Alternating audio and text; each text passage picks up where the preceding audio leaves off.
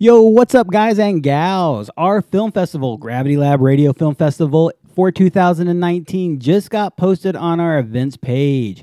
Go to Gravity Lab Radio's Facebook page. You can find it at facebook.com/Gravity Lab Radio and check out the event listing, October 26th. This year, we're going to have the film festival only in one location, just logistics. It makes our life way easier. So only in Houston. We might try multiple locations again in the future. But come to Spaceland Houston, have a party with us October 26th. The details for the film festival are in the event listing. Right now, we don't have any prizes listed, but we did find out today LB Altimeters once again is going to support this event with a free Aries 2 and a free ProTrack 2 to the winner. In the past, we've had prizes like a GoPro 7, free jumps from Skydive Spaceland, a free custom jersey from Option Studios, free jumpsuit from a Tande Wee, all sorts of really cool stuff going on out there. So check it out. Go to Gravity Lab Radio Facebook page. Check out the film festival. Your video is limited to 5 minutes. It's aviation-based. The audience votes on it. We have seen some really cool things.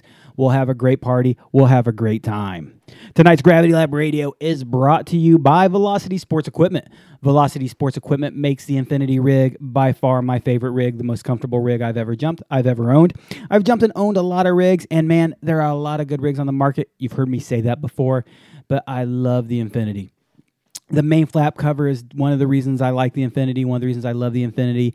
That flap stays closed when it is supposed to stay closed and opens when it is supposed to open. It is secure, it is tight, it is going to be there. Sit flying, back flying, belly flying, it doesn't matter. It stays nice, tight, and tucked. The reserve flap is another feature I like. To check a reserve pin, and yeah, you should be checking reserve pins in your rig. You don't have to open the full flap to check everything. It has just a little tuck tab to give you that nice little sneak peek of just the pin, but the whole reserve flap is still easy to open when you need to check the rest of the hardware and the rest of the accessories and what's going on. They have they have the most comfortable rig. Their leg pads are curved or contoured, so they really hug and mold to the shape of your leg. Go check out velocityrigs.com. Check out their rigs. You can design them in a 3D designer. When you are ordering your brand new Infinity, mention Gravity Lab Radio in the special instructions. Or if you're talking to my boy Blake at Velocity or Velocity Sports Equipment, mention Gravity Lab Radio in the comment in the email, and you will get a free mesh back pad upgrade. You can email Blake at vse@velocityrigs.com, or of course go to your local dealer. A lot of good folks out there selling this great gear. We're also brought to you by Jellyflea. Jellyflea is the newest person to come on board with Gravity Lab Radio. You can find Jellyflea on the interwebs. You can find them on Facebook. You can find them all over the place. Jellyflea Creative. Jellyflea, Jellyflea, just like it sounds, jellyflea.com. Give them a check. They are a website design company. They are currently rebuilding the website for the Rating Center. The work Kyle has done. Kyle Henderson, he is a skydiver, former AFF instructor, former video guy. Super, super good dude. But he makes beautiful and great designs with websites. Absolutely hit the nail on the head. I described what I wanted, and he came back with his first suggestion, and it was out of this world. He has multiple styles, multiple designs. You can see his portfolio on jellyflea.com. One of my favorite things is not just his website design, but my experience with him. He builds my site. He puts everything together to a phase where we're ready to make some decisions. He sends me an email with a link to my new site. It's not live. This is a test link that I got to see, and it comes with a 6-minute video. I checked out the website myself without the video, and then I watched the video. And Kyle narrates and voices the entire walkthrough. Hey, bro, this is your new site. This is what we're looking at. Hey, so you know this is just a holder. We're going to change this up. I've got this look here. I don't know if you want to go this way or not. This is the functionality of this.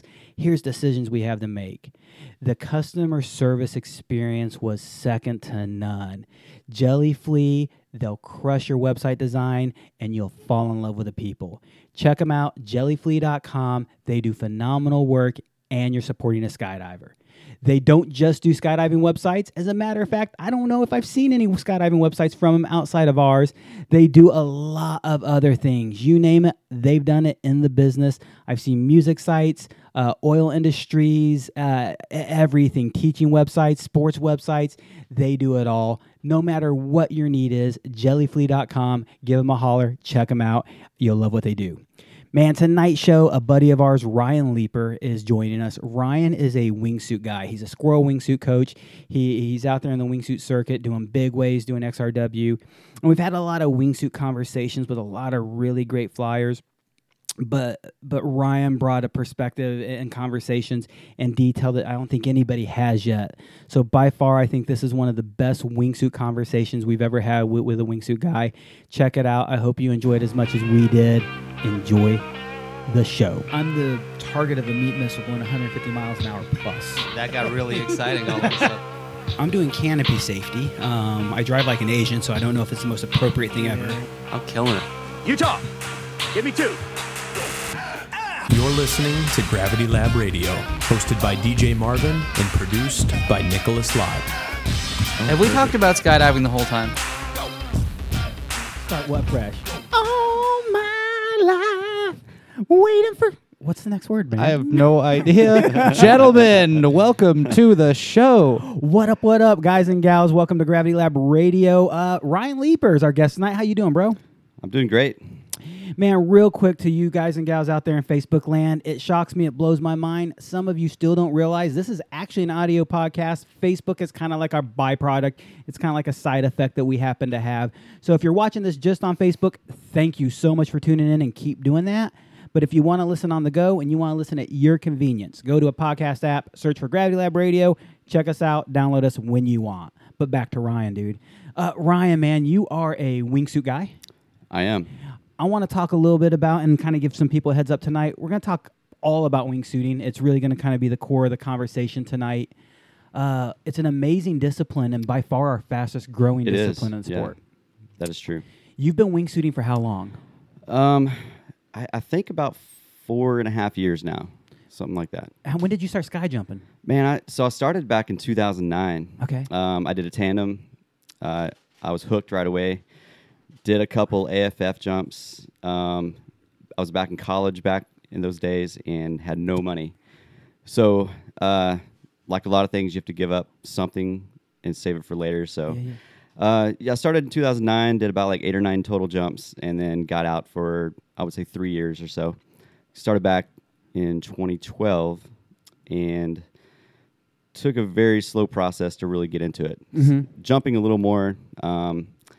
Got my license, and my end result or end goal was to get into wingsuiting. So I want to take a break right there just for 1 second, Yeah. because what you bring up is to me a really important topic. So many new jumpers start when they're college kids. I didn't start I didn't start skydiving until I was 23, and a big part of it was I didn't have the resources to get into the sport, nor the access. In the 90s, there wasn't a lot of the interwebs going on to help us get this stuff. A lot of people start and they quit because of college. Yeah. And a lot of people doubt they'll come back, whether it's the jumper themselves or other people. I think it's important that these guys and gals hear and understand that process, man. So so how many jumps did you do in the beginning? like 8 or 9. Okay, 8 or 9. Max, yeah. And so basically you got through AFF. No, I was a horrible skydiver. Really? Yeah, That's why you wingsuit. Yes, I sucked at belly flying. Sorry. I'm so happy that joke got made this soon. Thank you. You're welcome. Man, I love my wingsuit homies. I love my wingsuit friends. I don't wingsuit because I suck at it. Other than that, I think it's great. What do you mean you sucked as a student? So I had a lot of issues once they let go of you, the instructor. Yeah. So I had an issue with symmetry. So I would just start spinning. So it took me like 3 or 4 jumps on like AFF level 3, I think it was back then, to pass that. And that was before we had tunnels here. So there was a tunnel in Denver, I believe. That was the closest one. Then they built the one in Austin. And then some of the instructors, back when it was before Spaceland, to Skydive Dallas, they said, let's take some road trips to Austin. And I just never made it down because I was like, it's expensive for the tunnel. I just don't want to make a trip down there. So I never really did that. I should have.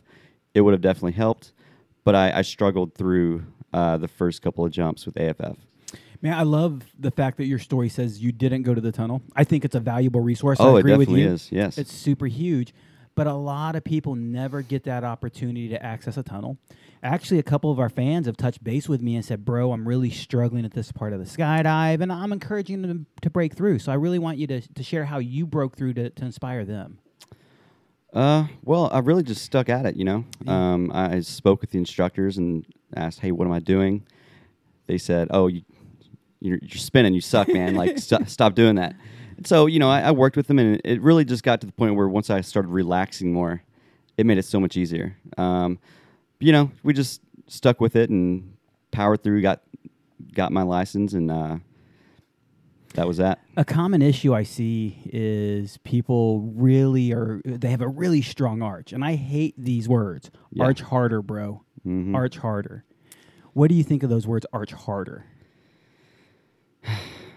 I don't know. I mean, it's been so long since I belly flied, so Man. we don't arch at all in wingsuiting unless you're on your back. Yeah. So It's arch harder infers a strength, right? Arch deeper might be a better word. right. But as an AFF instructor, I see people arching so hard that they're rigid and they're stiff, and things That's don't true. work Yeah, so well. yeah, for sure. You can't relax if you're arching really, really hard. Nick, I see you munching over there. I'll give you a little bit of a warning, but as a ready. student, as a student, did you have any struggles? Man, I did surprisingly well in my student jumps for how terrible of a skydiver I was through like my next 200 jumps. So I kind of caught on to it pretty quick. And then I made the mistake of thinking that it was all about flips and shit. I really did think that. Of like, man, skydiving's all about being gnarly, doing some acrobatic crazy shit on the way down, and like that feeling of the earth rushing towards you, which when I hear people talk about skydiving that way really bothers me. Like those are the new jumpers that I'm scared of. And it's a huge reflection of how I was when I started. In my defense, I didn't start anywhere. The place that I started, it wasn't anywhere near the caliber of Spaceland, the experience level, the coaching, the guidance, the student program. So I feel like I get to get away with being an idiot a little bit more than people who learn here. But my student jumps did go pretty well, I must say. I didn't have to repeat anything or anything like that. And I want to be fair to any drops when you're learning that. I don't think it was necessarily a Spaceland a thing, that the quality of what we produce with students. I think part of it is a sport has evolved tremendously over the last so many years, but the last about 10 to 15 years, our safety-mindedness, discipline, learning curve is just so different, man. Exactly. So keep at it. That's what you're telling those guys and gals to do? Yeah, keep at it and listen to your instructors. Go to the tunnel. It'll definitely help.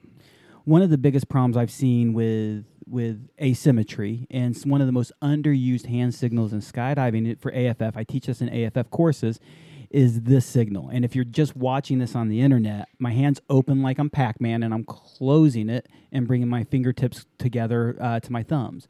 Do you remember what that signal means, anybody? Bring your legs together. Bring your knees Oh, closer okay. together. Exactly, man. And one of the biggest problems I see in skydiving is if my knees are too wide, I can't arch well. And any asymmetry in my legs is going to be amplified or magnified, exponentially going to spin faster. yeah. I can take that same asymmetry, bring my knees to a proper width, and it's not going to affect me very much at all. So I really feel when I see people who aren't arching well, who are very rigid, they're typically super wide. So if you're an AFF instructor and you're seeing a symmetry issue, consider how wide the knees are. And I bet money it will help a lot, not all, a lot of your students. So you struggle through the first few jumps. You take a break. Yep. First 8 or 9. Yeah, so I think I was stuck on level 3 or 4. So back then, I'm not an instructor now. I'm just wingsuiting. So I'm not an AFF instructor. So I don't even remember, I don't know what the Spaceland levels are. They're similar, very similar. Like level 1 to 7, and then Very you're similar. released. Okay. Yeah. So I was stuck on level 3, level 4. Finally got past it. And then after that, it was easy. Once I figured out what I was doing, I was dropping a knee or something. Mm-hmm. Once it clicked, everything was easy after that. So I relaxed more. I wasn't as nervous when I would jump. Really helped.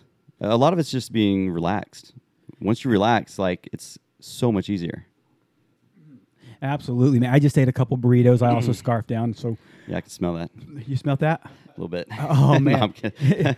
I put some Death Habanero sauce on my burrito, and then I pour a bunch of sriracha on it. So the nasty. I wouldn't be shocked if you caught a whiff of that. But Nick should be proud because I'm not belching on Mike anymore. Yeah, when we first started the show, there was a big problem that DJ. I mean, it wasn't a problem; it was funny. But DJ would like turn his head a little bit and burp, thinking that he was like getting away with it, you know. And I don't know how long this continued before I was like, "Bro, we can all still hear that really well." Probably a couple dozen episodes. I mean, like we went pretty deep. You were getting after it. Yeah. And I almost always eat dinner right before the show. And then I pound one of these carbonated waters, and I got the gas, man. Right. So you get through that prom, and I love what you say, relax. One of the things that we commonly teach our students is to hold this body position. But one of the things I don't think we teach students, and I think you'll touch on this with wingsuiting as well, is feel what the air is doing on your body. Oh, yeah, for sure. It's exactly with wingsuiting because your suit inflates. You can feel the pressure. You know, you have to have body awareness to understand what's occurring with the wingsuit. So you definitely have to feel the air and fly your body. So it's very similar. Man, it's one of these days, guys and gals, as you listen to this, we are going to bring in somebody who just straight up struggled as a student, and we're really going to focus on that. I've had a few requests for that. But right now, I want to move back on, and in 2012-13, you get back at skydiving. Right. So now where does your progress go from there? Well, so it had been such a lapse in jumping that they said, okay, well, we don't want to start you at level 4 or wherever I was at when I quit. So they said, okay, we're going to make you at level 2. So we'll have I think it was one instructor. He was like, we're going to exit linked, and if I feel like you're ready, I'll let go of you. Mm-hmm. And it went a lot better because I've done it before. I was more relaxed, so I went through AFF pretty quickly that second go around. Didn't have a lot of issues, but went pretty smooth. I want to go back to the conversation now because of what you said. You relaxed this time, but not the first time. What were you tense about the first time? Was it a performance or a fear thing? It's a fear thing for sure. Like, you know, especially your first tandem, you're terrified, Yeah. or I was. And then your first solo, you're like, okay, shit, it's all on me now. I have to pull. So yeah, it's definitely a fear thing, I think. And just like anything, the more you do it, the more relaxed you're gonna get. So, Did you ever have a hard time pulling? No. Did you ever have a hard time landing safely? I didn't say pretty. No, Okay. I never had any issues landing. You know, they'd shake their head at me, of course, but you know, nothing that endangered myself or others. So. Yeah, we're not always going to be great, man. We definitely struggle. And that's the thing I always try to impart on students is one of the biggest fears people have is fear of survival and safety. Fear of performance for sure is an issue, but that performance, that safety anxiety rather, can you pull, can you land? Those are the only two things that really matter in the sport. After that, the rest of it is super huge bonus. And if you can get over those fears and enjoy what you're doing, you're going to be good to go. Right. I've probably shared this story once before on the show, if not 20 times before, but do you know, A, who Michael Jordan is? I do. B, do you know what happened his first year of basketball? No. His freshman year of basketball, his first team he tried out for in high school, he got cut. He did not make it. Okay, I think I heard that story. Yeah, man. Jordan, and for you youngsters out there, for you whippersnappers out there, man, Jordan is probably the greatest who's ever played the sport. LeBron be damned. Kobe be out there. Yep. Jordan is still one of those greats. Oh, yeah. One of the greatest ever. Yeah. Failed. Just recently, a really good friend of ours, Katrina Schaus, competed in the World Indoor Skydiving Championships, and her team took third place at Worlds. Dude, that woman failed as a student more times than we probably skydived in our first 100 jumps. Obvious exaggeration. But Kat was told to quit skydiving. She was told to take up bowling. She shared her story on the show. But yet she is now a bronze medalist at world-level competition. Kat Mighty, shout out to her. Yeah. So never give up is Oh, definitely yeah. that moral. For sure. So now you've graduated. You've got comfortable. You've relaxed. What got you over that fear, that anxiety? Do you know? Man, it's been a while, but I think just being current and sticking with it. You know, I remember being nervous up until probably about my 50th skydive. Like every time I'd go, I'd still get some deep butterflies. and have to take a deep breath and be like, oh God, okay, can't believe I'm still doing this. And then around like 50 jumps, that's finally when like I started to really relax and not be too concerned with it. I know it's still somewhat, dangerous, but yeah, I mean, once at that point, I was totally relaxed. Like, haven't really had any nervousness issues since then. I think fear will always be there to some level. Is fear going to take over you, or are you going to take over fear? Yeah.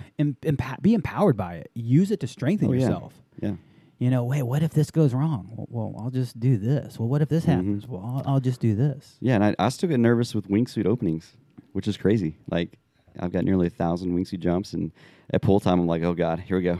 In big suits, for the matter. But why? Why do big suits make you nervous on opening? Because I've had 5 wingsuit cutaways. So. Dang, you got more cutaways than me. I know, man. Man, how many jumps do you have? Like 200. 200? Man. And you're flying a Velo. I have 1,100. 1,100 jumps. Yeah. And, of course, one of the things that people will ask is, why do I have such low cutaways? And part of it is I try to pull high, open high. I'm scared. Oh, yeah. A part of it is I jump the right equipment. Yep. And part of it is I don't fly giant wingsuits, and I don't open four-way at 2,500 feet, which has its added risks. Yep. Obviously, something that you've worked with and can overcome. Exactly. I'm going to get back more to that pulling thing. That's going to get way ahead of the conversation. Now you've graduated. You've been wingsuiting 4.5 years, so I got to do some math real quick. At 2015, you started wingsuiting. Yep. How many jumps did you have when you got into a wingsuit? 201.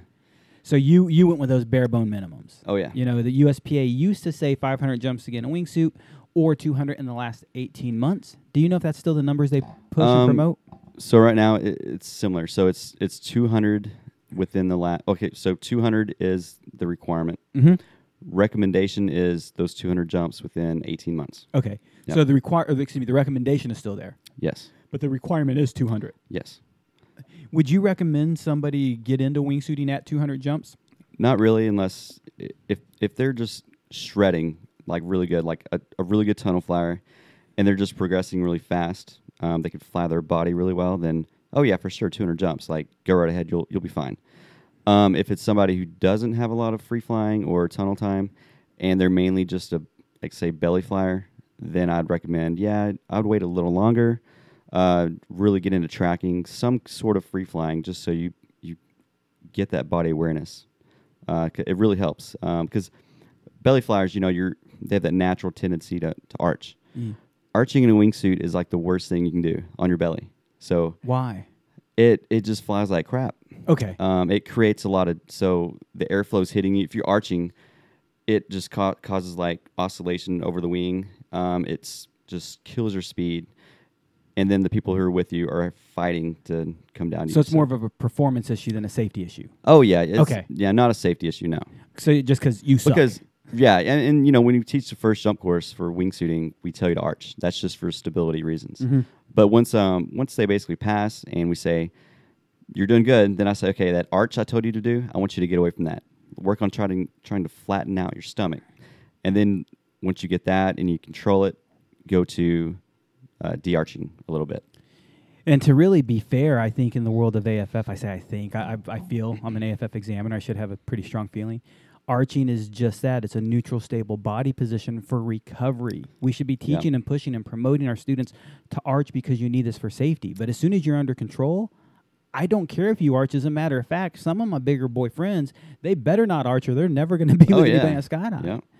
So arching, if you're listening to this, is a great skill to have for recovery. Exactly. But it's not a great skill to necessarily use on every skydive. Oh, yeah. That's true. So how many jumps would you say on average you suggest or recommend a person have before they get into this? So the number is arbitrary. It's more on the skill level. Yeah. So anytime somebody reaches out to me, so I get a lot of contacts through Squirrels. I'm a squirrel dealer and coach. So anytime someone goes on the Squirrel website and they say, hey, I want to find a coach for a first flight course, if they're in the Dallas-Fort Worth region, it gets directed straight to me. So I get a lot of people contacting me saying, hey, I heard you're the guy to talk to about a first flight course. I have 200 jumps or whatever. I want to take it. Can we talk about it? And the first thing we'll say is like, how current are you? So, and then we'll start progressing into like, okay, what types of flying do you do? Do Do you do tracking? Do you do any free flying? Because tracking is pretty much the same thing we're doing in a wingsuit. So Yeah. we're just covering a lot more distance horizontally in a wingsuit versus tracking. So if you've done a lot of group tracking, usually I'll take you on a first flight course. And as long as, I like to meet people in person first if I don't know them. So the whole jump number, it is arbitrary. Yeah. Because I don't know how they came up with it, but honestly, I'd prefer to be a little higher than 200. I mean, I started at 200, but you're still so new, and especially if you're on a jump package. That's like 2 months of skydiving. Less than if we're in the middle of the summer, right? In Yeah. the middle of summer, you can be crushing it.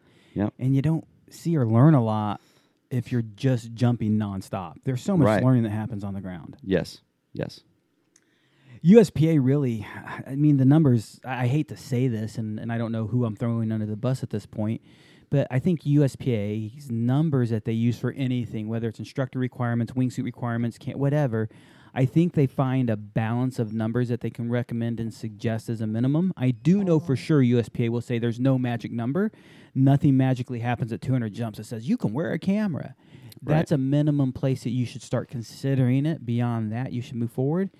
And unfortunately, USPA is a voluntary organization in our country. We are not required to have it. So if USPA put out what jumpers would consider too stringent of regulations or requirements, then people, first of all, starting with drop zones or group members, they would say, hey, man, this is too strict. We're not going to be a group member because we are not a group member. Now, skydivers don't have to be members, and the organization will fall apart. And there are people out there who think USPA should fall apart. And frankly, man, who do you want governing you, USPA or the FAA? Oh, USPA, hands down. Right, man. I've got a lot of friends at USPA, and I don't agree with all of them regularly. And we have professional conversations about it. But those numbers, like you said, they're arbitrary. They're in my opinion, or the way I'll say it is, and when I say my opinion, I've sat on the board. I speak to there's director of safety and training. I think every day this week. He's really lonely and has no friends. I love you, Ron Bell.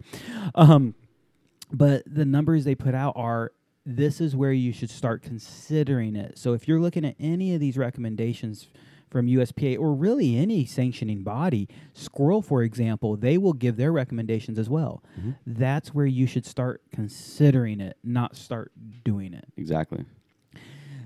So we were kind of on that point of people getting into wingsuiting. You got in at 201 jumps.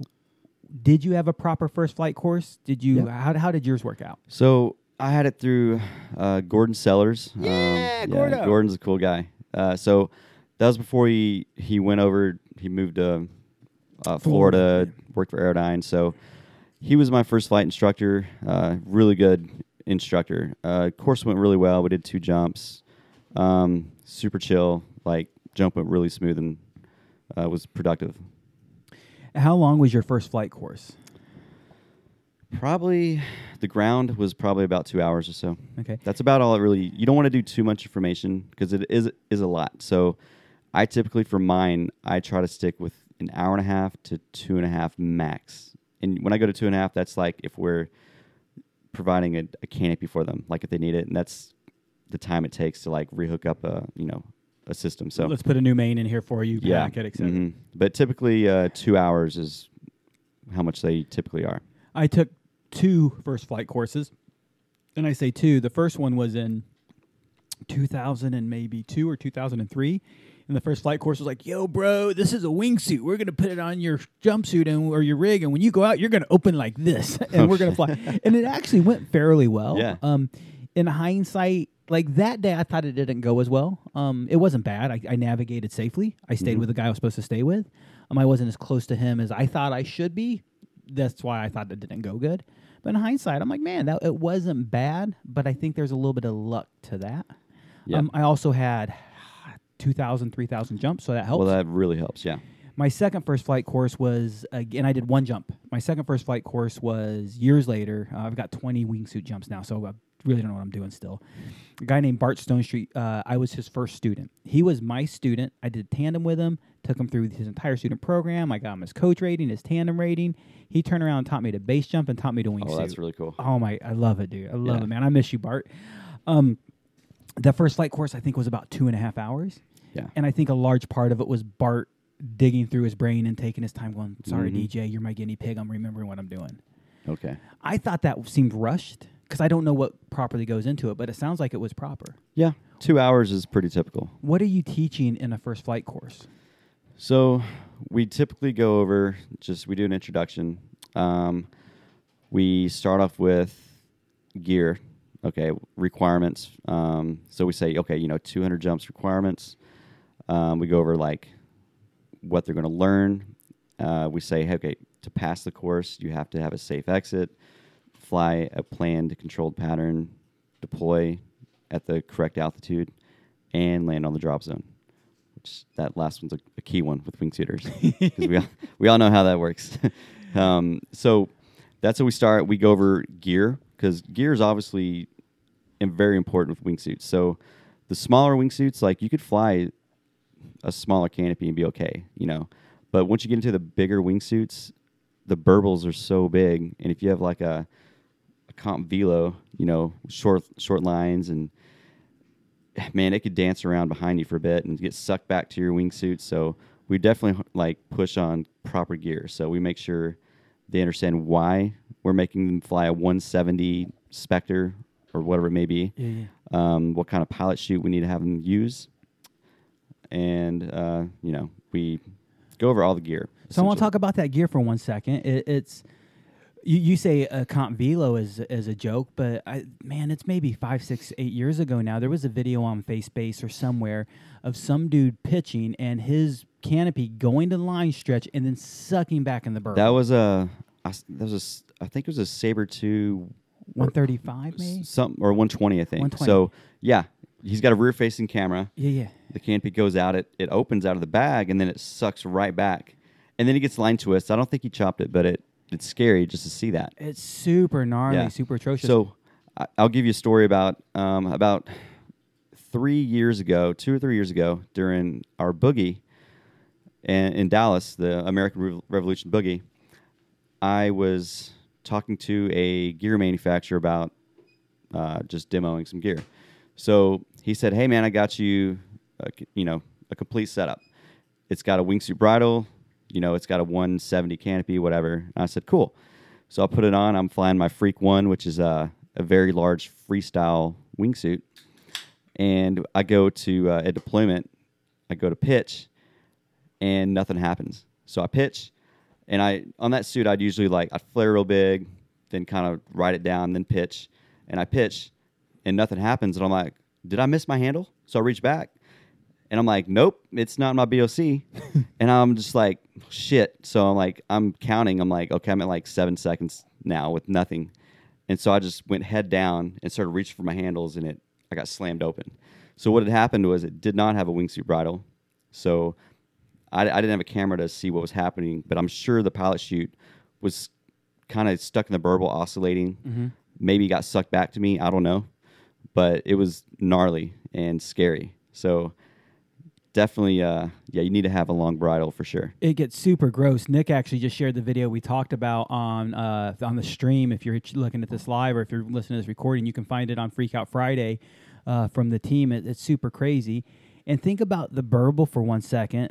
Fluid dynamics, water, air are the same. Yep. So if you see water hit a rock, and you've seen this before with rapids, water goes over the rock and it rotates and rolls, and whatever it pushes back underneath the rock. And that's exactly what's happening with your air, is it's going over you, pushing that air back to you.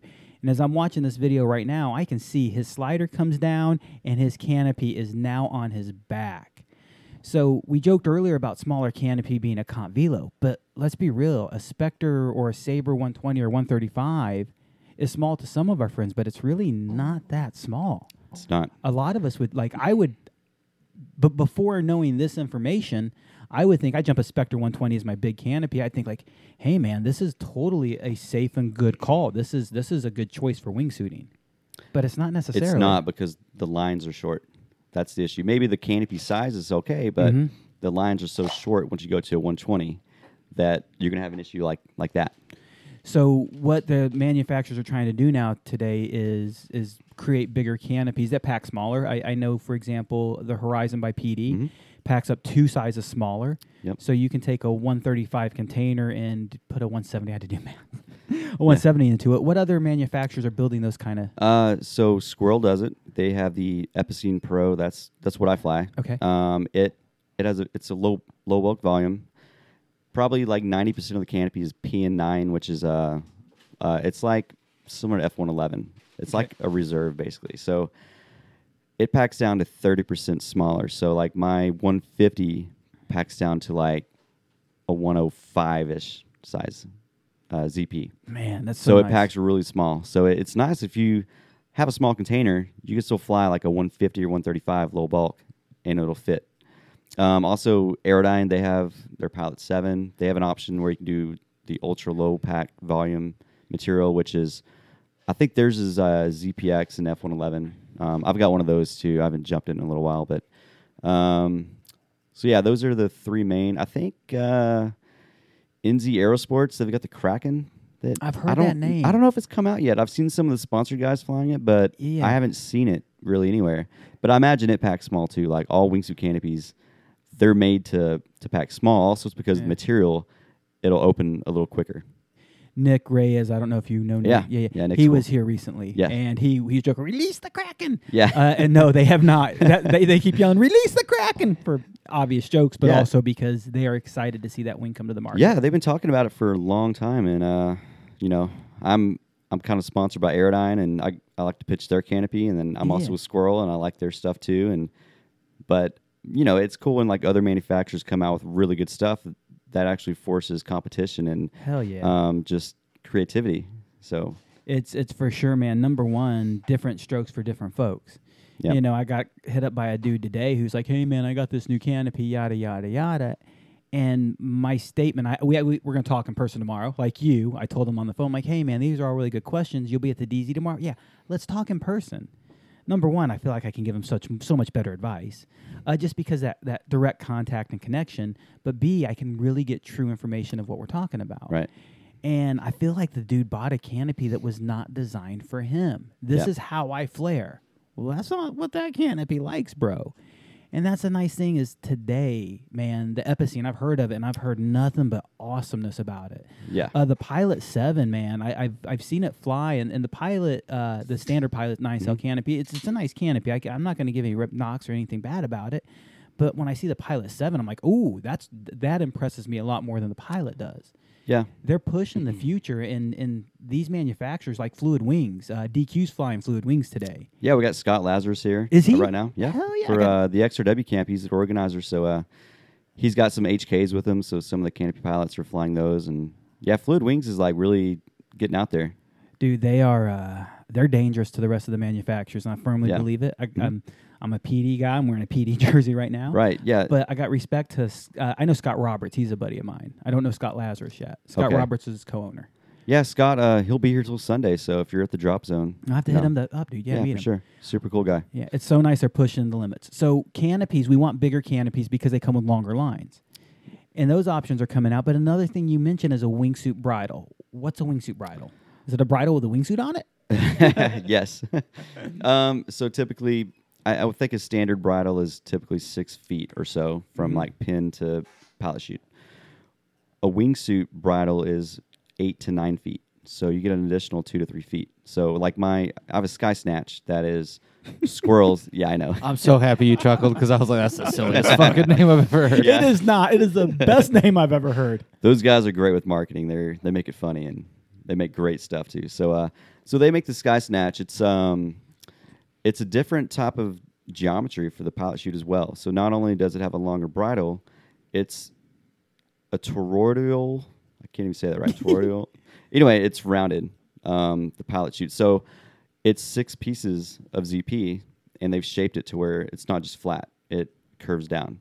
So they've done a lot of testing in wind tunnels where they'll have a wingsuiter kind of like on a table, and he pitches just with the pilot chute, and they'll do testing with a standard ZP, even with a long bridle, just a standard ZP like flat piece of material for the pilot chute, and you'll see it really just oscillate before it snatches back. So the Sky Snatch, because of the geometry, man, it basically, once you throw it out, it snatches air.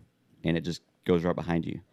And if you look at any like wingsuiter who's been doing it for a while, pretty much 90% of those guys or more fly with the Sky Snatch.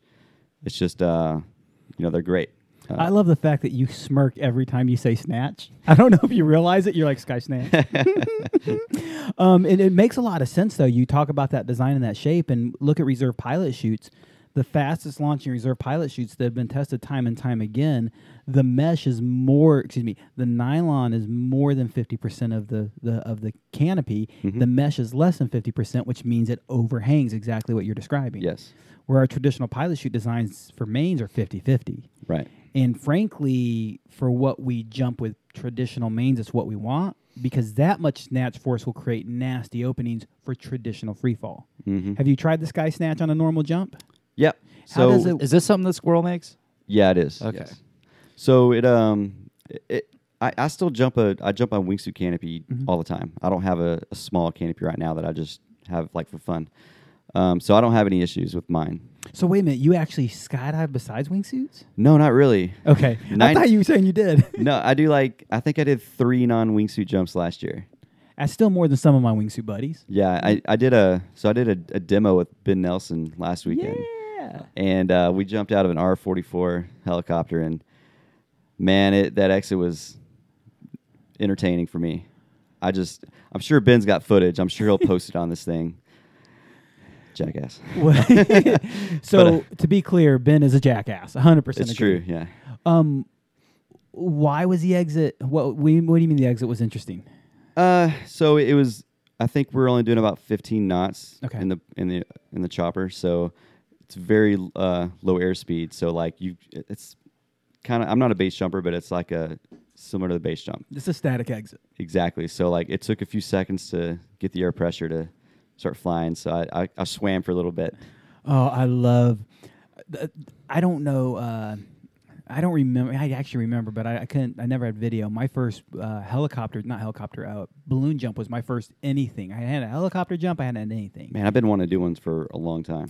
And I had a couple bass buddies who super heavy into bass. That's the Cincy Bass Crew. We've actually talked about them on the show before. They were very clear with instructions on how to exit and not look like a total fucking goof. And I actually think I pulled it off fairly well. But man, I love watching first timers on a helicopter or balloon swim like they're Michael Phelps. Yeah, they probably don't know what's coming. Yeah, I mean, some people still do it at full speed jump runs. Man, Brockton, meaty, he likes to swim, doesn't he? Yeah, I mean, he's called Brockton Phelps for a reason. Dude, we still got to get Brockton on the show. He agreed to do it at some point. One of our video guys, Nick, I think was exiting after him. Was that how that went? Gosh, I'm honestly not sure who got the shot. Uh-huh. I think we looked into it because from Brockton's footage, you saw that some stuff was kind of going on. Huh? And then whoever had the inside shot, whatever videographer was leaving after him, had a real good shot. And dude, I mean, freestyle, boy's gonna win gold medal the way he swims. He's got it covered. So you're talking about equipment, the right canopy, the right bridle. What else matters with equipment? Those are the key points. There's a few others. So, we recommend a semi-stowless bag as well. So if you have a fully stowed bag with, 12 rubber bands or however many they come with, that bag is going to kind of do this, you know. So you Tumbling. you don't really want that with, wingsuit deployments are kind of tricky already. You want things to go more your way. So having that happen, it's kind of creates a disadvantage. Not saying it's bad, but it helps by having a semi-stowless. So a lot of us have those. So like 2 bands or 3 bands, whatever the manufacturer has on their bag, but those help a lot. So up till now, I've actually I like semi-stowless bags. I'm not against them. I don't have a problem with them. I just don't use them. I'm happy with what I have, and really, I think, or I've always felt, it's more of a personal preference than is anything else. I don't think the advantage is that big. You just changed my mind. Because in the wingsuit world, that would make so much more sense, especially with you have that slower vertical velocity. You need that extraction. Yes. What about audibles? Do you guys push that with students? Yeah, it's a requirement. So for the first flight course, you have to have one. So, when you're flying a wingsuit, especially for the first time, you may lose track of the altitude based on, you know what a normal skydive feels like, how much time will typically take. Well, some of these guys on their first flight course, they may do okay. and do a minute and a half on their first jump, even though they're still pulling at like $5,000. So we really harp on that, saying you have to have an audible. Here's what we're going to set the alarms at, and definitely that's your backup. But they'll have a visual as well. But yeah, I think I use an audible. I'm pretty sure everyone I jump with typically has one. What are you using? It's a Vizzo. Is that right? Okay. Or Vizzo's the visual. okay, Optima? it's not the Vizzo. It's the Optima. Yeah, Okay. Optima 2. Optima 2. There's a few different options, and in some of the newer options, the Quattro has 4 beeps in free fall, Yeah. and one of them is meant to for navigation, and for wingsuiting, LMB is designed to say, hey, set this first beep so you know you're near a navigation point. It's a good idea. I think with wingsuiting, it's important to look where you're at more than trust your altitude, Well- but it's a good reference. That is actually a good point because, yeah, we should be visually seeing where we're at, but a lot of times we'll be back flying. So, like, if we have a group, say just 3 guys, and I flip to my back, Okay. the guy that gets above me, he's leading the jump now. I mean, I could simply look over my shoulder, see where we're at, but when you have people above you, you don't want to do that. So the person above you should be navigating. But sometimes, they get in really tight, and they're just staring at you and having fun, like making faces. And we may be going like 3 miles, away from the drop zone. And then we kind of flip over at $8,000 and we're like, oh shit, we're 4 miles away. And we do a 180 and get big and just go for like performance distance. And so, yeah, it's definitely, I agree with that. Like if you have an audible that will beep at you saying, hey, you should be making a turn by this altitude. Yeah, that would help. The ProTrack 2 does the same thing, 4 beeps in free fall, and it's designed for that for similar reasons. Big ways also. There's many reasons to have a 4th beep. I have a beep at $8,000 on every skydive because I know it's $8,000. The rest of the beeps are, if you listen to the show long enough, you know that I've historically kept them at the same altitude my whole life. And just conversations with Nick, I actually have been changing my other beeps, but I always have one at $8,000. Yeah, that's a good idea. So I've had my Optima for a long time, like at least 5 years. It may be a good idea to get a new one because I ignore my pull alarm a lot with wingsuiting because I set it at 4. 4 is still pretty high. Yeah. I like to pull about 35 at the lowest, typically. Sometimes 3 if I have to. But it'd be good to have a 4th one. So saying like, here's my break off alarm.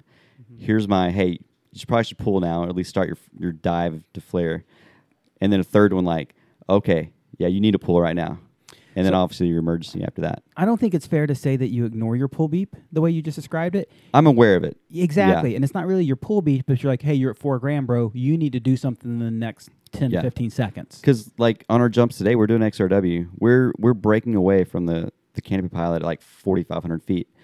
So once we like break away, we relax. We start flying faster, and we got our buddies around us, so we'll flip to our backs and have a little fun. And I don't want to pull $4,000. It's still pretty high. So yeah, it would be good to have another one. I think just to help with that. That's audible altimeters. When you say visual altimeter, you actually grabbed at your chest. So I have one on my mud flap. Okay. I don't like the chest because when I open, I always loosen my chest strap, and it's going to fall down. So I have one on my mud flap, and it's good. So I'll take a glance at it 2 or 3 times during the jump. Under canopy, I don't use it because once I loosen my chest strap, it's way over here. So I've got a visual, but yeah, it's good to have a visual, either mud flap, chest strap, or on your hand. So when you're working with first flight students, how most of them don't have a mud flap mount. No. Most of them have a hand mount. Do you have anything that you provide them with? Or? I do. So I bought one for that specific reason. So I have a mud flap mount with an analog altimeter. Okay. Altimeter.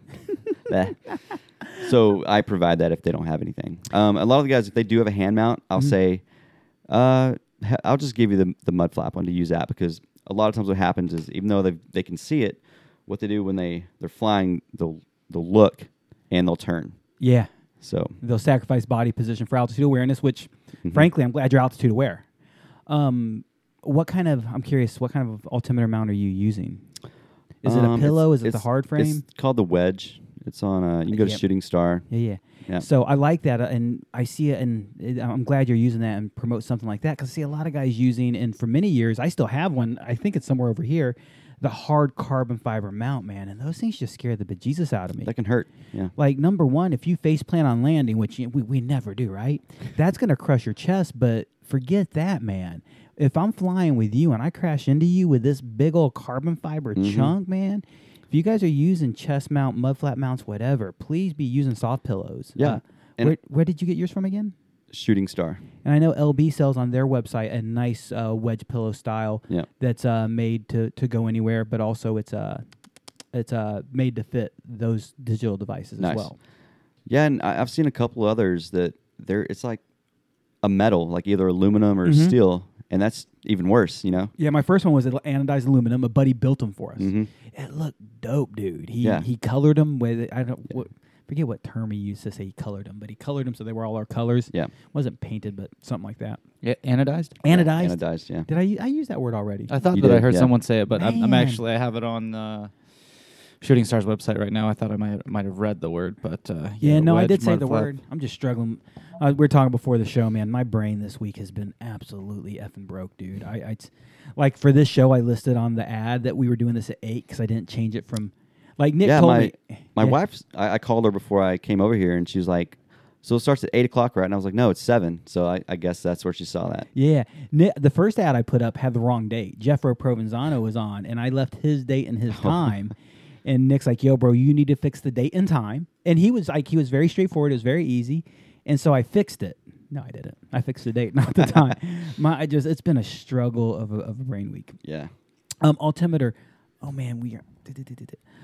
Any other gear specific issues that you cover in a first flight course? 80.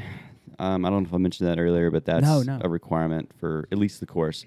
So this may kind of lead into something else we can talk about, but yeah, it's definitely 80 for sure. Collisions can happen. Mm-hmm. You need to have one. So that's a for sure requirement for the course. Now, Spaceland doesn't require that.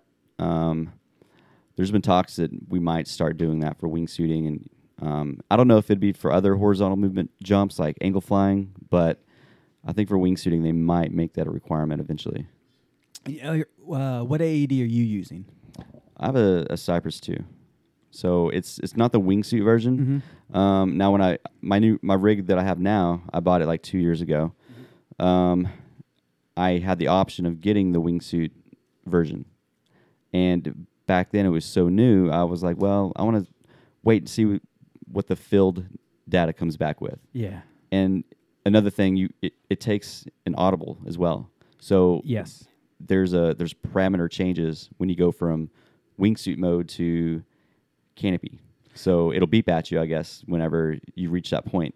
So that way you know, okay, I'm not in wingsuit mode anymore, because I think wingsuit mode, that thing will fire at like, I think it's 40 miles an hour vertical. So I'm not on my phone just goofing off. I actually have all the information. I sat through a seminar with AirTech in Cyprus about the wingsuit Cyprus in 2017. 45 miles an hour for free fall. Once you get under canopy, it goes to 78 or 102, because you can actually set a wingsuit Cyprus to be a wingsuit speed Cyprus or a wingsuit expert Cyprus. So if you happen to be a maniac flying a VK with a wingsuit, you can get your speed Cypress with it, you fucking maniac. It uses an audible. It lets you know the parameter switch. It's a 10-second sound that it has switched. So it's going to beep for 10 seconds to make sure you've heard it. So when you hear that beep for 10 seconds, you know it's happening, and now you know you switch parameters and you're in that mode. The switch only happens... Sorry, I'm reading all this crap. The switch only happens if the descent rate is between 19 and 5.6 miles an hour for 10 seconds. So there's an example. We can get going slower. Not we. You can get slower with a wingsuit. I can't. But you have to sustain that. I can sustain 19 in my bigger suit, especially my Sierra Plus. I'm sure we could easily even go below 19 and sustain it. Yeah. And that must be between 6'5" and 1,500 feet. So above 6'5", if So- you sustain it, it doesn't matter. Right, which is good because for PPC, the window is 3,000 meters to 2,000 meters, which is, I think 6,500 is close to 2,000 meters. So that's probably why they did that. It is. Yeah. It is. What's PPC? Man, I don't know. I haven't even done it yet, but it's competition for the wingsuit stuff. Like they do distance, time, speed. So I don't know the acronym. Paralog performance competition. Is that correct? That sounds good. That sounds accurate. I believe it. And interesting enough, I didn't remember all these things. I'm glad I pulled out the note. That 10-second reset time, or that 10-second time window, resets any time you leave the speed window above 6.5. That's good, because a lot of times if you're flying like out of a Skyvan on a high speed pass at 13.5, you can go up and definitely stay in that parameter in 10 seconds. So that's good that it'll reset. I mentioned my buddy Bart earlier, and we used to have Skyvans at Spaceland a lot, and I loved watching. He would do a hop and pop pass and ask for no cut. He had a good relationship with the pilot. There was awesome. a lot of trust, and I loved sitting at the tailgate and watching him. Where'd he go, dude? He went the wrong way. Gravity broke. It is the coolest looking thing, man. I would definitely recommend checking out the Wingsuit Cypress. Yep. Everything I heard from AirTech, I actually was really lucky. Adam Schmucker is the president of SSK, the U.S. distributor and rep for Cypress.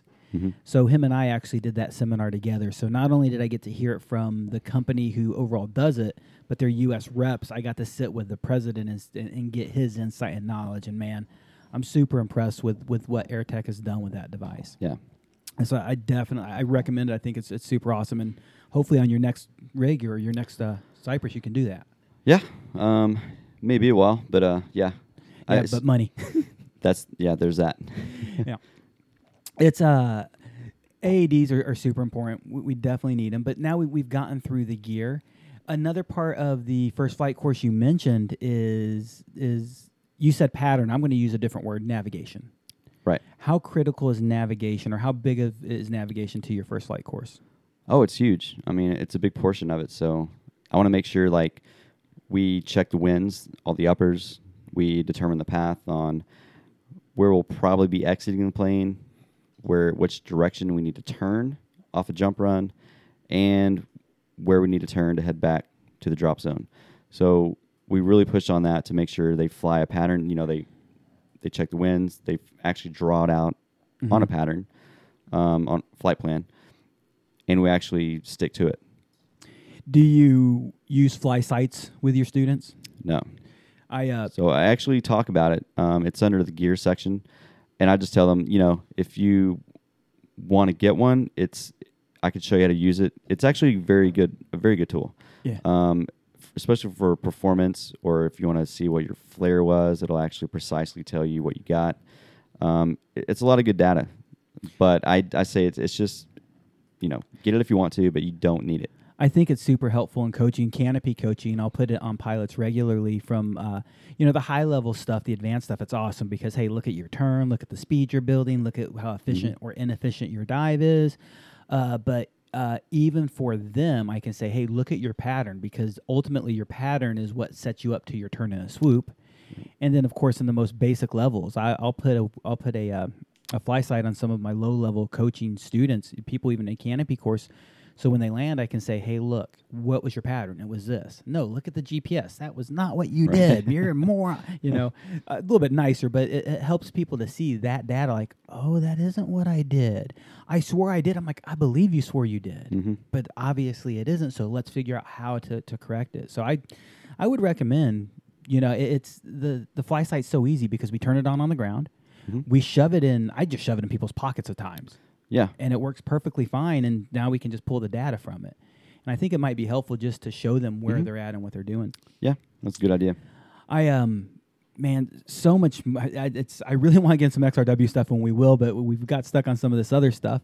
I've been talking to Ben Nelson, unfortunately, in my life. I know.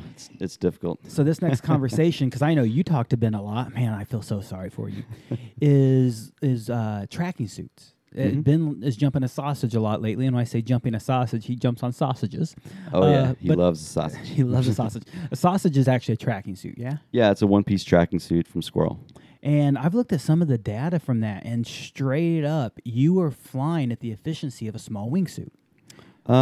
Close, yeah. You're typically a little steeper, faster, but it can but it's get... basically it's right there, the level below. Right. And one of the things that currently is out there is zero recommendation and regulation from USPA. Does Squirrel have any recommendations for flying a So they do. I want to say it's 150 skydives for their one piece, I believe. I haven't looked at it in a little bit, but they do have a recommendation.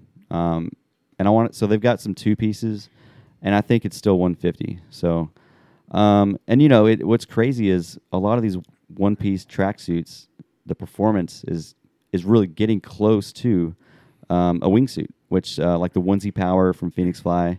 Then they've got the mutation from Squirrel, which is like they took a pretty high performance wingsuit and just trimmed it up a little bit.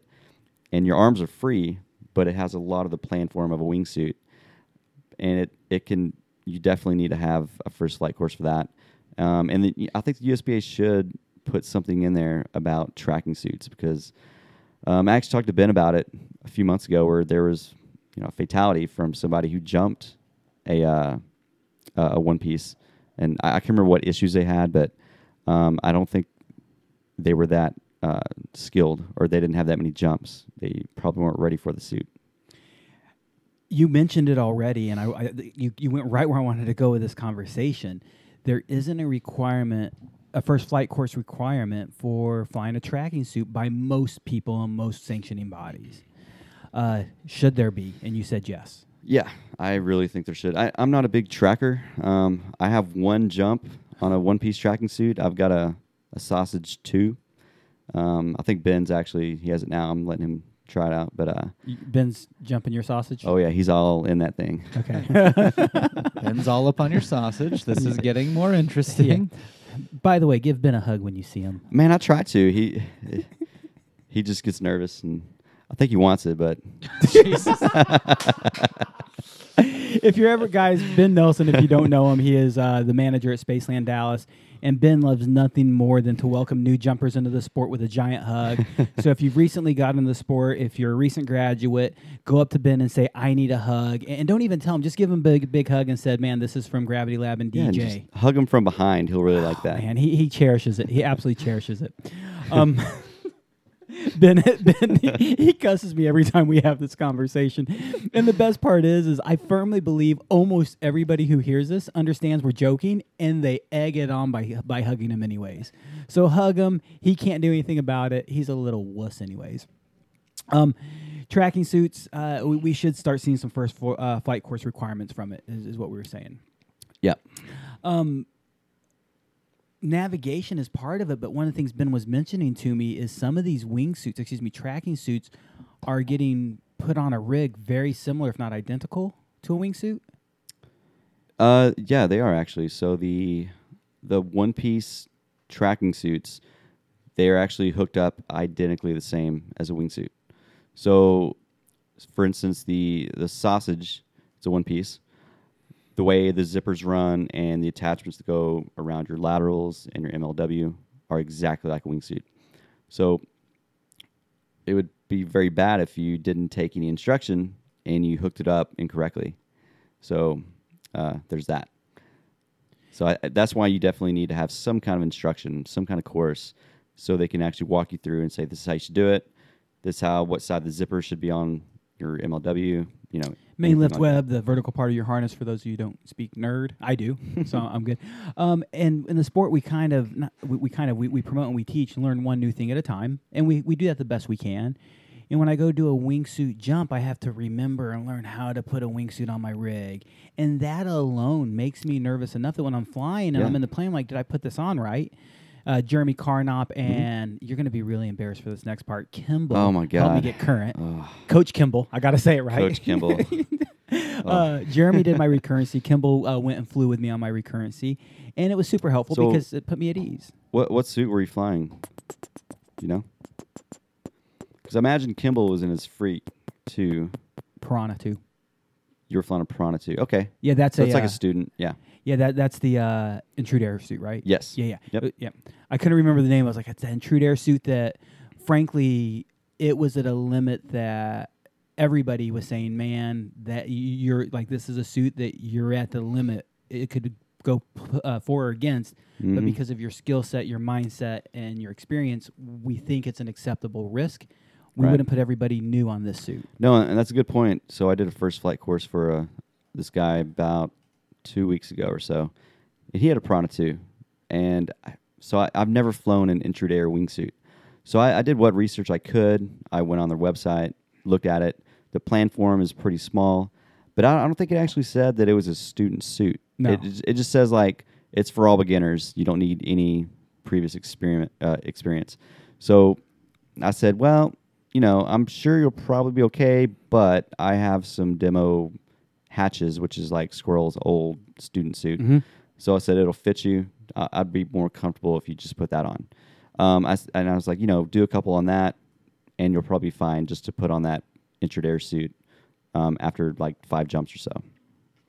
I would agree with that. Now that I have the experience I do, I had never done a 360 in a wingsuit in my life until I flew that Piranha, and it was not A intentional. 360, like a flat spin or like a No, barrel roll? flat spin. Flat spin. Okay. So it wasn't like a full-on spin, but flat spin is Yeah. absolutely the appropriate word. Yeah. I was just checking my airspace, making sure nobody was sneaking up on me. And it definitely was a lack of control. I recovered very smoothly, very efficiently. I want to say quickly, but that's such a horrible word because if you try to recover quickly, you're going to get it worse. Right. Relaxed, did everything Jeremy told me to do. I heard his voice in my head. I'm like, all right, and flew it out.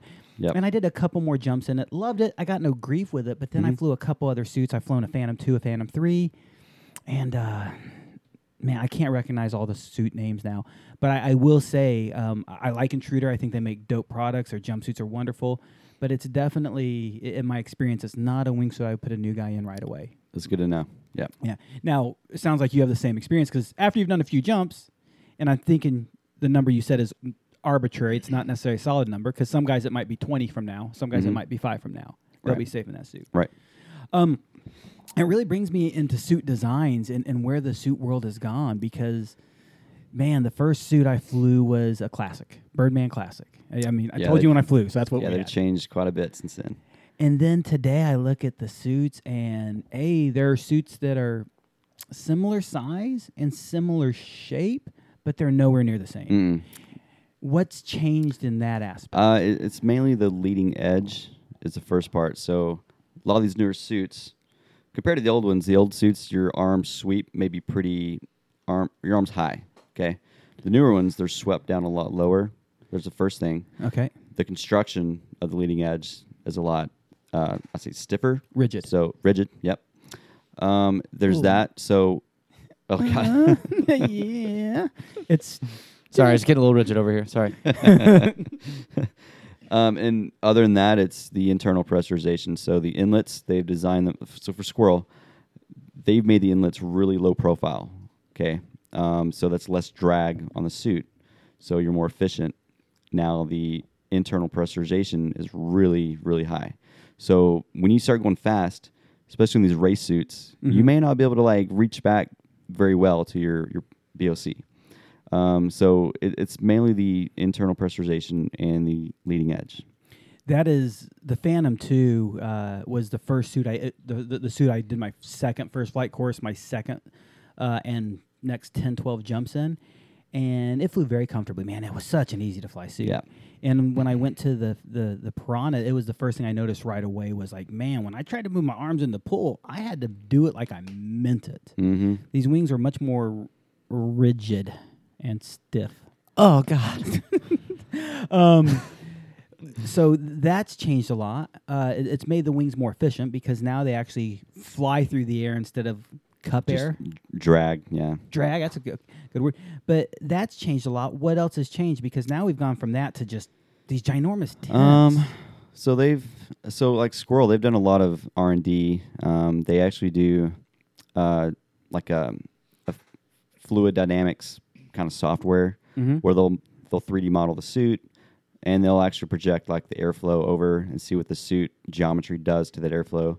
So they've learned like, okay, you shouldn't have a tail this far past X amount of length past your feet because at that point it just creates drag. So a lot of these older race suits, like the Vampire Sequoia, that's like a Phoenix Fly race suit a couple years ago, man, those tails were past your feet like that far.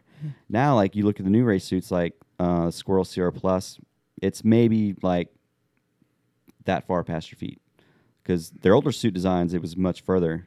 And I think they learned that, anything past a certain length, it creates drag, just makes it slower.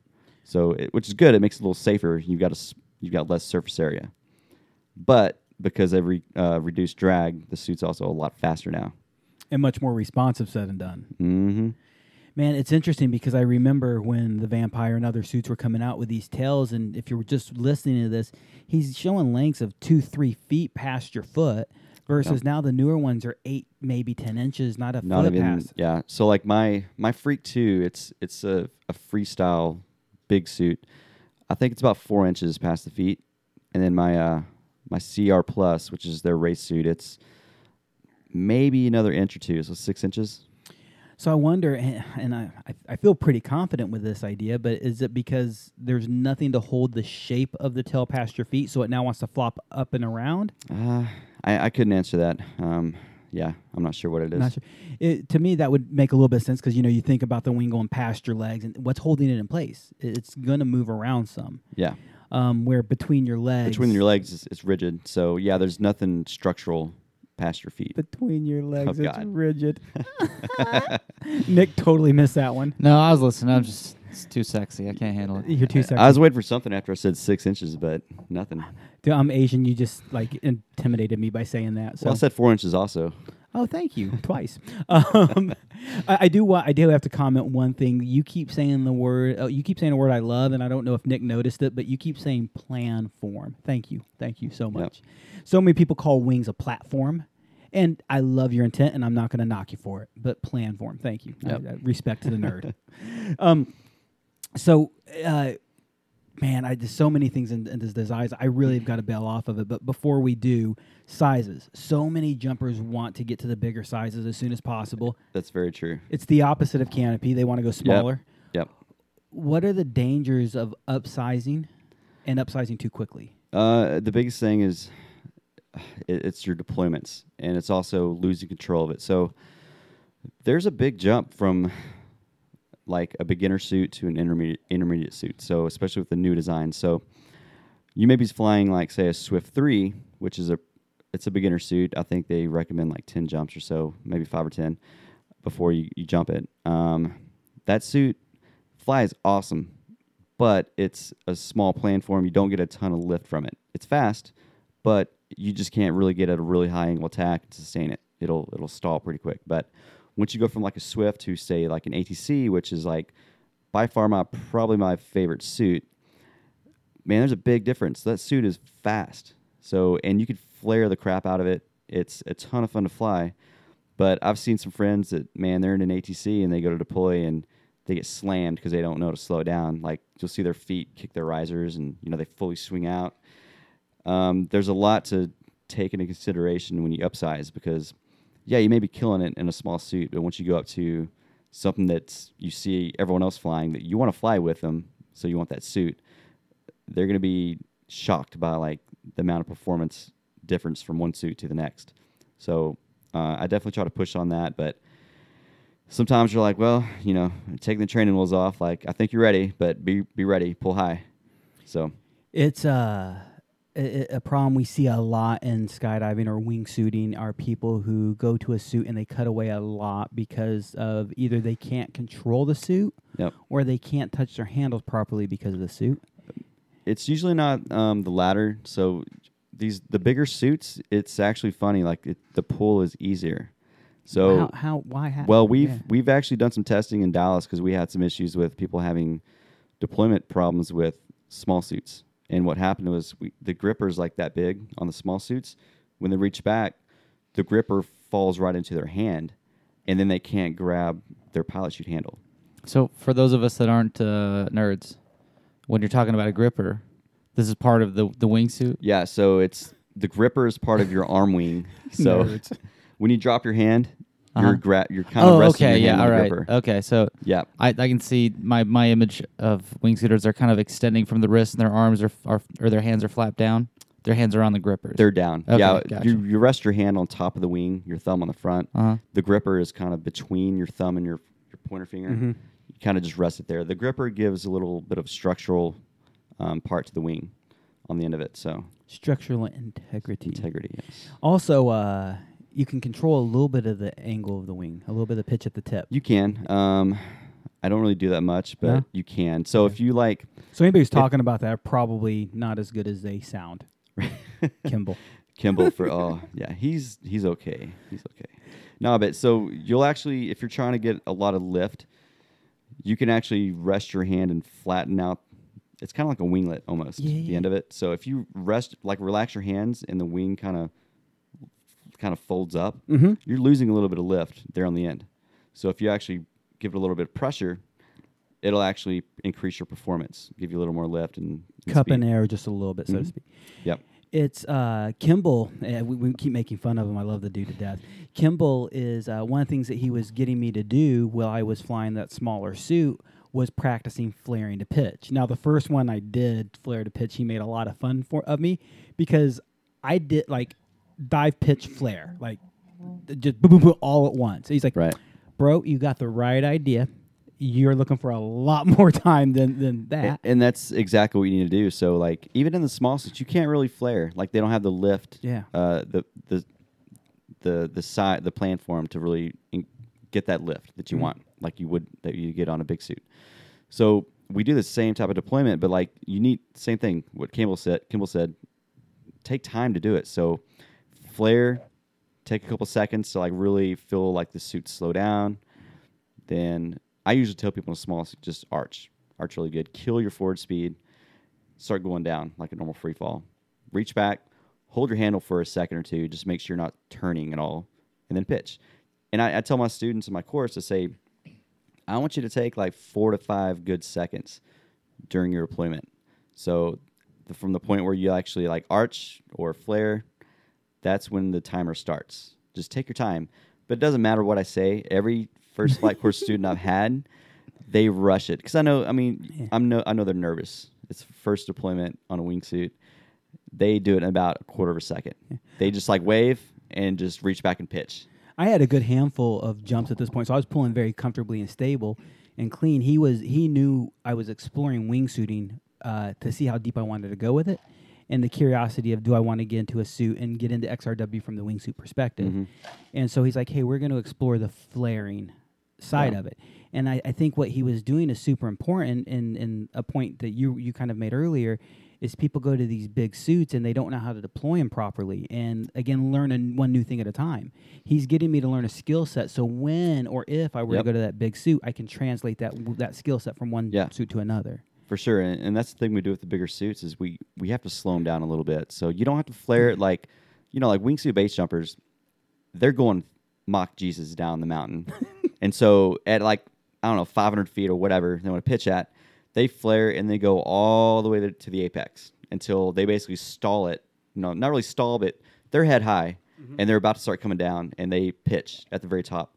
You can do that in a base canopy because you don't have a D-bag. It's a big-ass canopy. It opens fast. So for like skydiving, you typically don't want to do that because you have a massive burble. So it's good for him to instruct you on that if you do want to upsize at some point and then learn how to properly deploy. You don't have to flare really big, but at least doing a little bit of flare to slow down your forward speed because if you're just flying pretty good in pitch, like it's going to slam you more than likely. It definitely made, when I actually started doing what he said, not rushing what he said, it made my openings, I want to say more comfortable, but I want to avoid that word because my openings were comfortable and clean at that moment. I do jump dynamic corners on that. I have one rig that's a pull-out, one rig that is a throw-out, and that throw-out rig has wingsuit corners on it. Right. And it definitely, they were opening good, but I could feel they were opening softer, I guess would be the word I would use.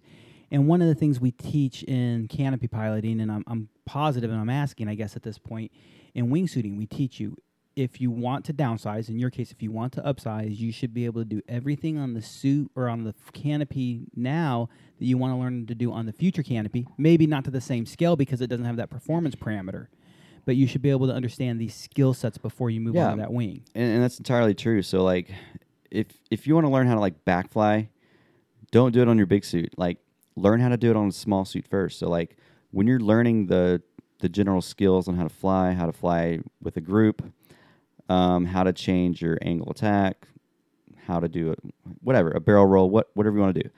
Learn a basic skill set before you go to a bigger suit, and instead of trying to learn it on that newer suit, the bigger suit. Because the bigger the suit gets, the more difficult it is to do dynamic maneuvers, to transition to your back. It's a lot more difficult. So I get a lot of guys who are in a rush to go to a bigger suit, and then they get there and they struggle a lot. Like maybe they still have an arch, like when they're flying. And I say, man, go back to the smaller suit. Like, work on getting that butt back a little bit, get de-arched. It'll make you fly more efficient. And then whatever you learn from that, take it to the bigger suit, and you'll get more of the performance then. Man, I really, as I watch and learn more about wingsuiting, don't think the bigger suits interest me as much as acro. Oh, man, I love it. And so many people are so focused on size. Size matters, obviously, right, man? But is the big wingsuit the way to go for everything? Not really. I mean, you could definitely do dynamic acrobatic maneuvers in a big wingsuit, like a freak. You can definitely go head down and carve. You can. It's a lot of fun. But the smaller suits are a lot more forgiving, a lot easier. I have a Funk, which is like a medium-sized suit. Who's got the funk? I've got the Funk. It's got funk. it's the same platform as like a Havoc Carve, if you've seen one of those. Yeah. I think Kimball used to have a Carve, but those suits are made for dynamic maneuver. It's made for back flying. If the suit flies better on its back. So if you want to learn how to do like some steep, like dynamic stuff, like the smaller suits are a lot easier. I've seen some of my friends go to a bigger suit because size matters, and then they actually never fly it anymore. They're like, man, it's cool. It's so much more fun to do these things. Got it. So I have a race suit, and that's a good point. I have a Sierra Plus. It's like Squirrel's biggest, fastest race suit. It's the most winningest suit like ever. Like, it wins all the competitions. It's a beast. Like, that's what Luke Rogers flies. Who? You've heard of him, right? No, never. So, dude, you mean LD Rogers? Oh, LD. Have you noticed? I did. Why did he do that? What the fuck is wrong with you, LD Rogers? that's Do you know what we're Australian talking guys. about? I mean, I know who you're talking about. Luke changed his name on Facebook to LD Rogers. Was that his? He has 2 accounts, I think. Was that his No, I think it's his personal, not personal? his Okay. athlete page. Yeah, Yeah. what kind of asshole goes by initials? What kind of idiot goes by 2 letters? I gotta. The dumbest folks I know. I Dude, would say that. For shizzy, DQ, DJ, people like that. Yeah. Dude, I do have to ask him, what the hell is up with LD Rogers? Love you, brother. Yeah. So, he flies the Sierra Plus a lot. He's awesome at it. So I bought a Sierra Plus with the intentions to start racing this year. Man, I've put 1 jump on it so far. I've had it since January. I'm scared of that thing. Like, it's a beast. I did 1 jump and I got line twist. I pulled it like 5,500 feet. I was so scared. I was like, I had a couple other Dallas local jumpers with me, and they were like, yeah, man, let's just follow you. You kind of go as fast as you want. And, man, I just kind of teeter-tottered around, just tried a couple things, and I was super nervous. And, pull was a little difficult on that suit, but I haven't flown it since. That was like 3 months ago when I flew it. But, yeah, need to get back into it. A guy who has almost 1,000 wingsuit jumps, a guy who has 11 or 1,200 skydives, and you're intimidated by this wing. Oh, yeah. So that means me with 300 jumps, only 100 wingsuit jumps, I should be ready for it, right? Mm-hmm. It's so crazy that's a mindset, but a guy who's a wingsuit coach, who has been on big waves, who does all these other things, and yet that wingsuit is something that you are having to learn all over again. So it's said and done. Yeah. I mean, it's still very similar. It's just the suit's a beast, man. The pressurization is crazy. Once you get going fast, man, you can barely move your arms. You can't really bend your elbows at all. Like, the pressurization is crazy. And I was flying without the leading edge in, the foam. Yeah. Because, man, when you put that foam in, you could just rotate your arm, and the whole wing rotates with you. It's so tight. So you can't reach your handles. Like, if you're... I know, like, Luke had told me, like, when I saw him in Dallas last July or so, he said he, like, reaches across the other way, like, pulls with the opposite hands for his cutaway in reserve, because he can't physically grab his handles the proper way, which is kind of scary. But, I mean, if that's what you have to do, I guess. And he's got Down syndrome strength. I mean, look at his eyes. You can tell that boy has got it. he's got going on. It's so amazing how many of these things change. So a big suit's not necessarily the way to go. It's Nope. right suit for right job. So Squirrel did a really good thing a couple years, about 2.5 years ago. They introduced the ATC, which was like their intermediate, like small freak. So in the past, like I had to do this. I went from a Swift 1 like 4 years ago or so and went straight to a Freak 1. The difference in planform is huge. And man, I flew that thing like crap for a year. Didn't have any cutaways on it, but yeah, I had a ton of line twists, pretty much every jump for a while. And then they brought out the ATC, I think maybe 2016 or 2017 early.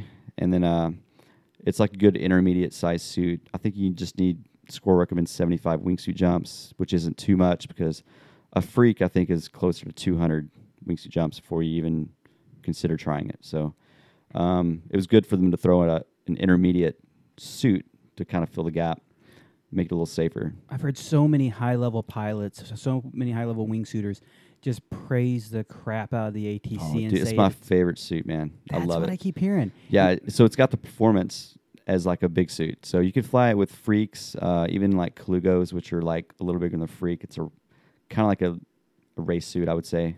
A lot of base jumpers use it, but man, it hangs with the big suits. You can shut it down and fly with small suits, and it has like the performance you will need for like leading a group on your back, and you can do some dynamic stuff in it. I did XRW with it today. It's perfect. So like my Freak, like I've got to shut it down a lot for XRW, like a lot. I'm dropping knees, and I'm at my stall point. Like if I just move my hand a little bit, I stall. So it's the ATC. Like I can like literally just fly relaxed, not really like dropping knees or dropping my hands to slow down. Like it's pretty nice. It's a So great it's like suit. flying on a Texas State record wingsuit. Big Oh my way. god. Yeah, I quit doing that. Dude, you could Man, that face has to be attached to a good story. I saw that look. Oh, dude, the comment was there. We're gonna get. I'll get back to that. I will, man. I promise, because I want to talk about wingsuit big ways. Can I ask a couple questions before we get to Wingsuit Big Ways? Only because it's a couple things that that we just lightly touched on. I feel like a lot of new jumpers listen to the show, and a lot of them are, wingsuiting's a cool guy thing to new skydivers anyway. Yeah. But you guys brought up two things. DJ, you talked about audibles, and Ryan, you mentioned that you guys require an audible for the course, which I think is totally the correct way to go. Yep. So maybe between the two of you can explain your thoughts on when a new skydiver should start jumping with an audible altimeter. When does that come into their gear bag? Man, that is a loaded question because I put audible altimeters on students. And I thought that you'd bring that up, Yeah. but we put those in the student helmets, hoping that they'll never need to use it, right? So yes, and I'll explain that with my answer. I think every jumper should wear an audible, just like every jumper should wear an AAD. The question, my answer will kind of address your question by saying how you use the audible. When you change how you use the audible would kind of address your answer. So with our student program in Spaceland Houston, we also the ranch, Sonic at the ranch is doing the same thing. We have set audibles to a lower, to one beep. It's a very low beep. It's well below a student's pull altitude. They should never hear this beep. If this beep goes off, it's a flat line. Woo, woo, woo, woo, woo, woo. And it's right before their hard deck. So, hey, bro, if you hear this, you have one try at that main handle, and you got to go to your reserve. If you hear this and you're already trying that main handle, you have one more try, and you got to go to your reserve. It's that you've got one more shot at this, move on. So we're using it as a backup device to get people to be aware of where they're at and what they're doing. For many years, I would actually tell a jumper not to wear an audible until they had a lot more experience because visual altitude awareness is paramount. When I say visual altitude awareness, you mentioned, Ryan, not just looking at altimeter, but looking at the ground. That is a huge part of altitude awareness, and not relying on audibles. So now, today, I say, hey, new jumpers, get that audible right away and still use it in that parameter. Setting it at 3,000 feet is what we're using in our student program. Students are hearing that beep at 3 grand.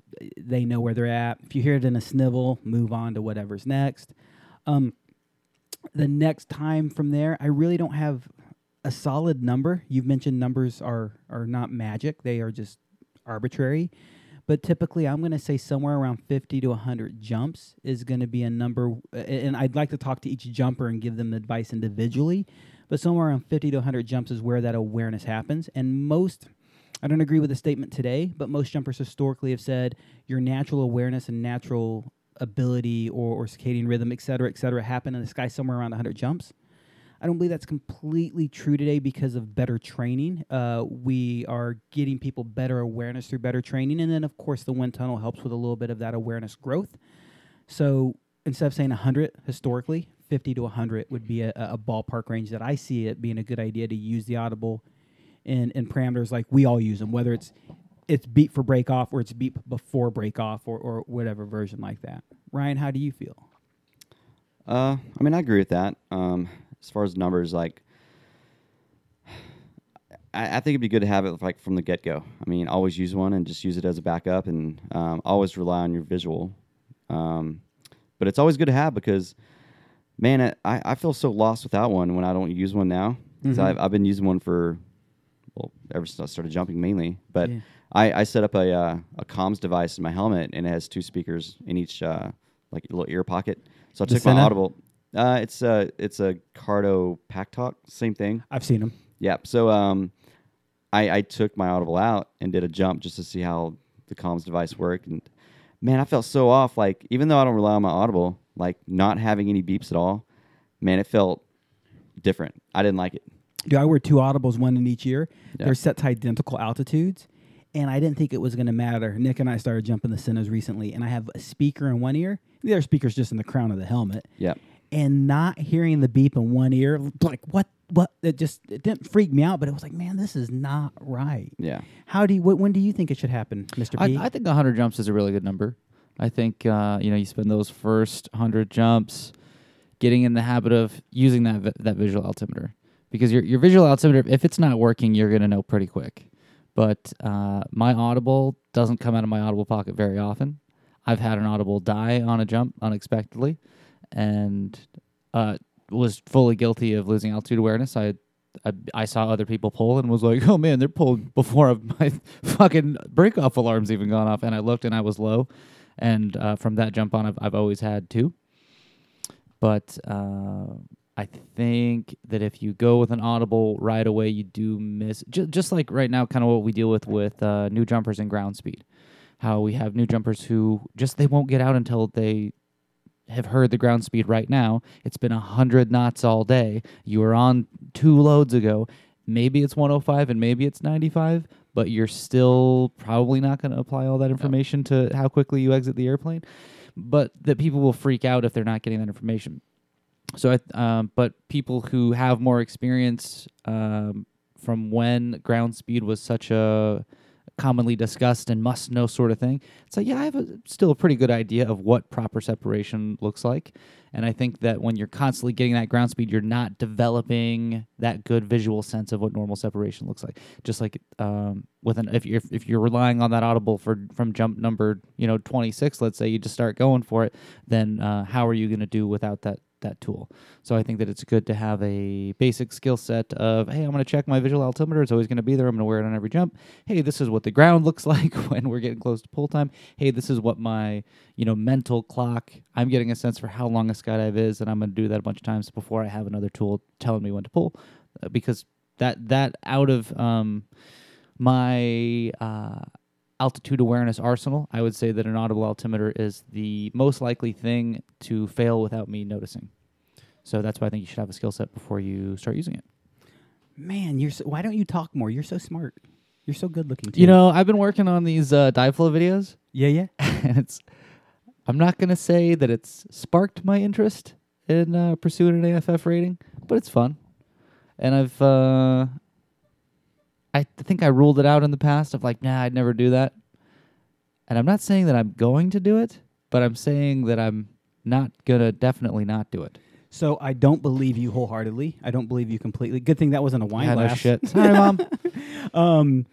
I don't believe you completely. The reason I don't believe you completely is you have never completely ruled out doing AFF, no matter what you said, because we've had so many conversations that makes me believe there's always been I believe you're a man that never say never, always leave an opening.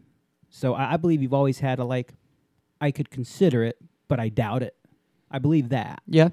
Um, I do enjoy teaching people yeah. from a couple different perspectives. I like watching something work for somebody else, and I like making the sky safer for me. The more people that know how to do it well and are doing it, with safety in mind, the better I feel about being on a skydive. Even today, student in front of me, I could tell he was still, he's rental gear, jumpsuit, student helmet, doing a solo. Hey man, what are you doing in your jump?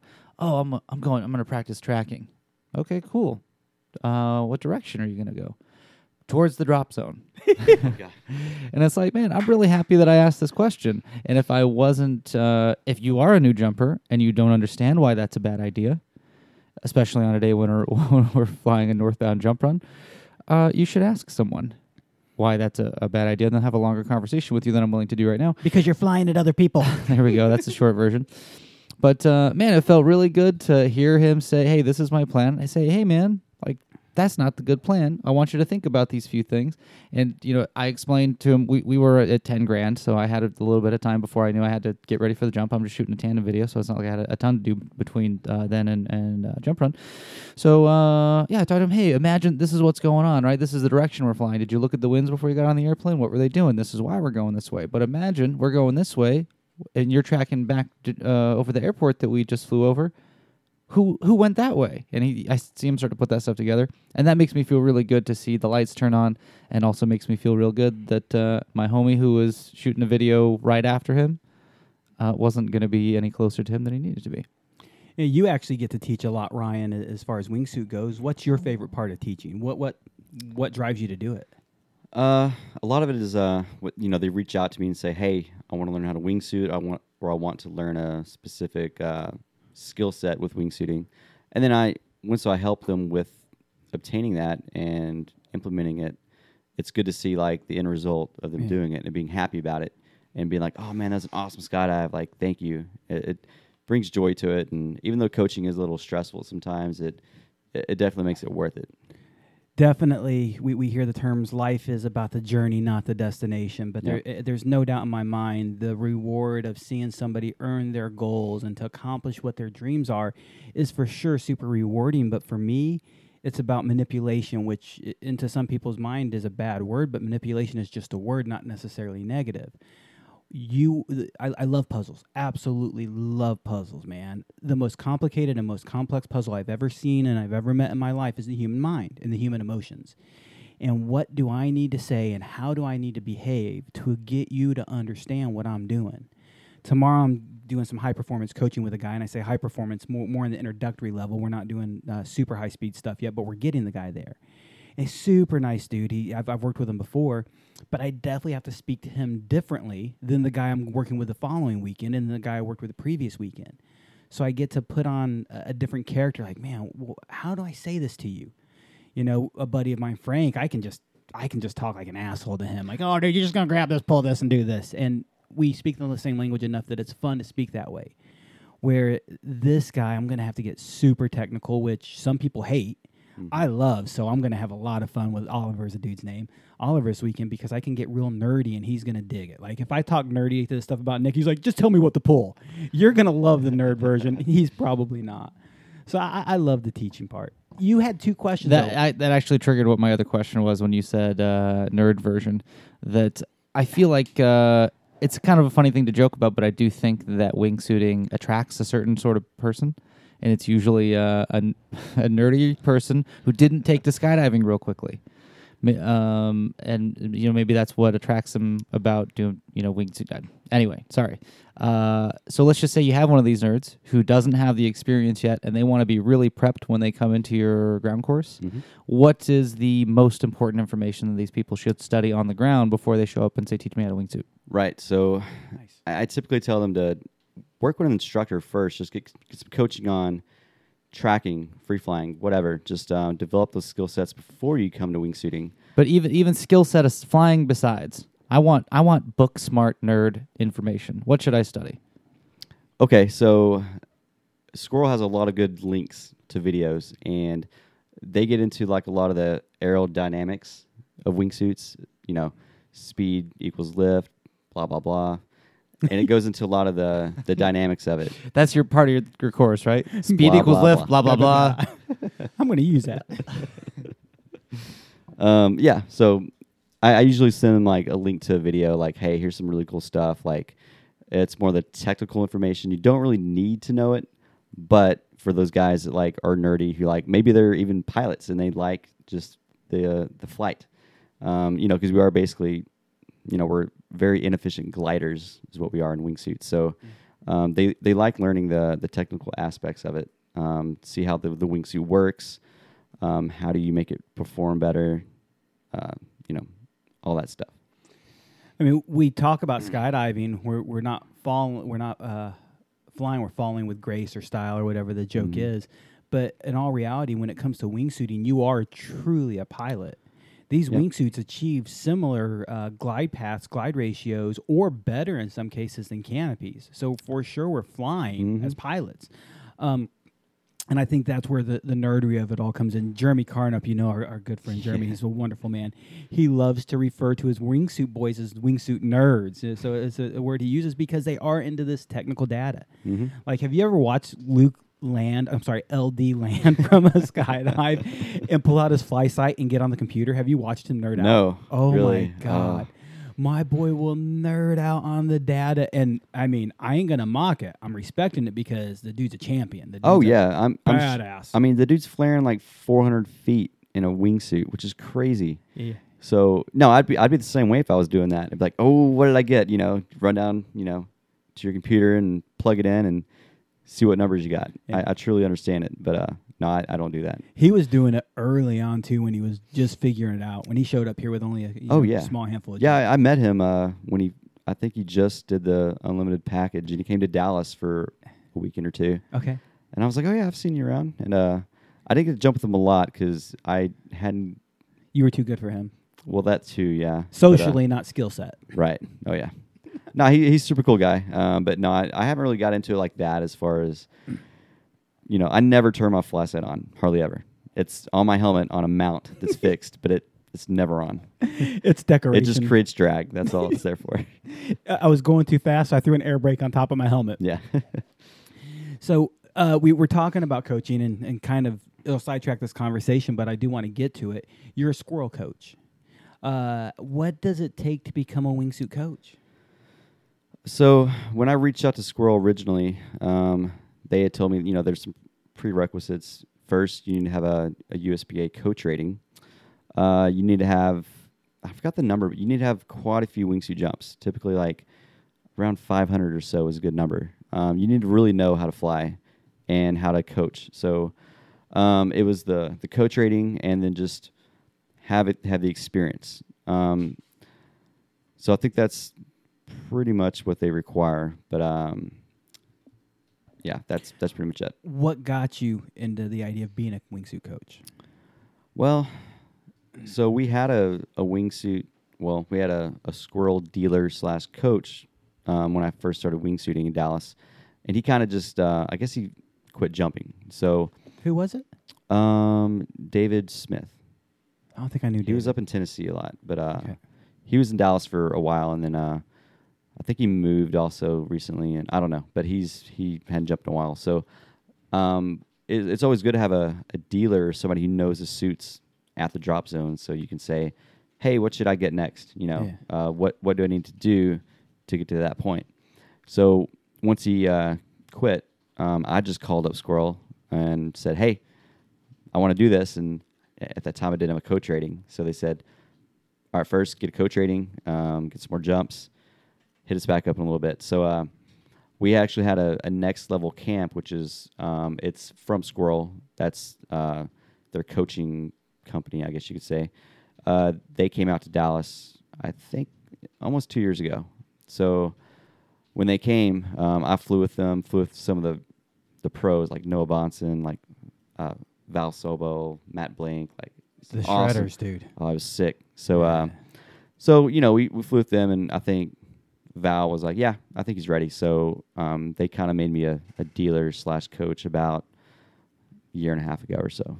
Dude, it's got to feel good to get one of those shred eyes, man. One of those just guys you really look up to, those gals who you just respect, and they just like, yo, bro, You're good. You're ready. Yeah. Let's get this done. Yeah, and they're like the coolest people too. Yeah.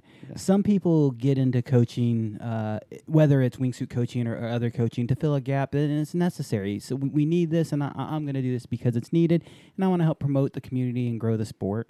Some guys do it because they want the praise, like, oh, I'm a coach. That's definitely not you. And then some That's guys... Kimball. That's Kimball. Coach Kimball. And some guys get into it because they just love the human puzzle. Right. For me, it's a bit of the first and the third. Yep. Of those three, would you say any one of those particularly strikes a chord with you? Yeah. I mean, I definitely like it. I really got kind of, I wouldn't say bored, but like I was missing something when I was just going out and doing fun jumps all the time. Mm-hmm. So with coaching, it really it did fill that gap. So like, I've always got something going on when I go to the drop zone. Like I either have a first flight course, I have somebody want to coaching or mentoring, or I'm going to LO, do something. So I'm always busy, which is great. So there's never really a time where I show up and I'm just like, what am I going to do today? Like, who am I jumping with? There's always somebody there who wants some kind of advice or just to jump with me. So it's really cool. It's cool that they reach out to me and they're like, hey, man, when are you coming back next? Like, I was in San Marcos last weekend for the demo we did in Austin. So I jumped in San Marcos Friday and a little bit, and then Saturday, first part of the day. And I met two of the local guys down in San Marcos. Really cool guys. They have about 300 wingsuit jumps or so. And they've always just flown together. They're not flying. They're not getting coaching. They're not flying with anyone else. And I said, hey, man, like, because I was the only other wingsuiter out there, so I want to fly. So I said, hey, let's go jump. And they're like, yeah, cool, man. They're like, oh, how many wingsuit jumps do you have? I'm like, oh, like 900 plus. I don't know. So they're like, oh, cool, man. Can you backfly? I'm like, yeah, I can backfly. They're like, oh, you can? I'm like, yeah, it's not that hard. You're their hero now, right? Dude, they were stoked, like full-on stoke level when we landed. They're like, dude, you made that look so cool. And I'm like, man, I'm really not that good. It's so amazing how people think we're good, but we know people who are really good. Oh, yeah. Right. And it's crazy. Like, every year I wingsuit, I learn how bad I suck and how much I'm learning, how much I still need to learn. When I was like 2 years into wingsuiting, I already had like, I think 2 state records. I thought I was a shit. And then about that point, that's when I started learning, yeah, I'm really not that good. Like, I've got a long ways to go. And I'm still like that. Like, I can still progress a lot and learn new skills and improve my current skills. Man, it doesn't matter what sector or section of the sport we're looking at. There's so much more to learn. But, man, even the guys, and again, this doesn't matter to discipline, but it's more so to wingsuiting. When these guys are reaching the apex of wingsuiting, they now see a whole new world available to them. Going like, oh, my God, there's so much more out there. And it's cool to hear guys continuing to grow and do that and giving back for sure. I learn more by teaching. It helps me understand it more because noobs ask me questions where I'm like, man, I never thought about that. Now I'm going to fly that more efficiently because you put a thought in my mind I've never put in my mind before. It's great to hear. And Nick joked around earlier, like I was a good student, but then I sucked afterwards. I was a naturally good student, and I sucked afterwards. And teaching freefall initially was hard for me because I was natural. I didn't have to think about it. And when students challenged my thinking, then I went from a natural flyer, which wasn't very good, I just could do it, to actually a skilled flyer because now my students challenge me to think about flying. Do you find that challenge has pushed you further as a wingsuiter? Oh, yeah. Yeah, totally. They help drive, the urge for me to improve and get better in their eyes and, just move along and don't get stagnant and plateau and, always looking to improve some way. I even reach out for coaching sometimes. I'm like, hey, I heard so-and-so's coming to our drop zone or to Houston, wherever. I'm like, Kimball. Definitely Kimball. Yeah, that's the only reason I come to Houston. The XRW camp I'm here for, that's just second. Like, it's Kimball for sure. Oh, God, I love that guy. Yeah, he's fun, but, oh, man, he's a lot. Dude, he's a You guys handful. keep him down here. No. Actually, him and Purple Mike are moving to Dallas. Oh, God. This is my announcement. I'm quitting. No, you can move to Houston. As a matter of fact, I like that Man. trade. I'm down for that I exchange. can't handle the traffic down here, man. It's brutal. Then just live on the drop zone. No, don't do that. I could do that. My wife would be like, no. That's why you don't do that. Yeah. So you're here for an XRW camp. XRW, so historically in the sport, we've had what's called CRW or crew, canopy relative work. And quite a few years ago now, they came out with XRW. What's XRW mean? What is that term? The acronym is Extreme Relative Work. So it's when you take a highly loaded parachute and put wingsuiters relative to them.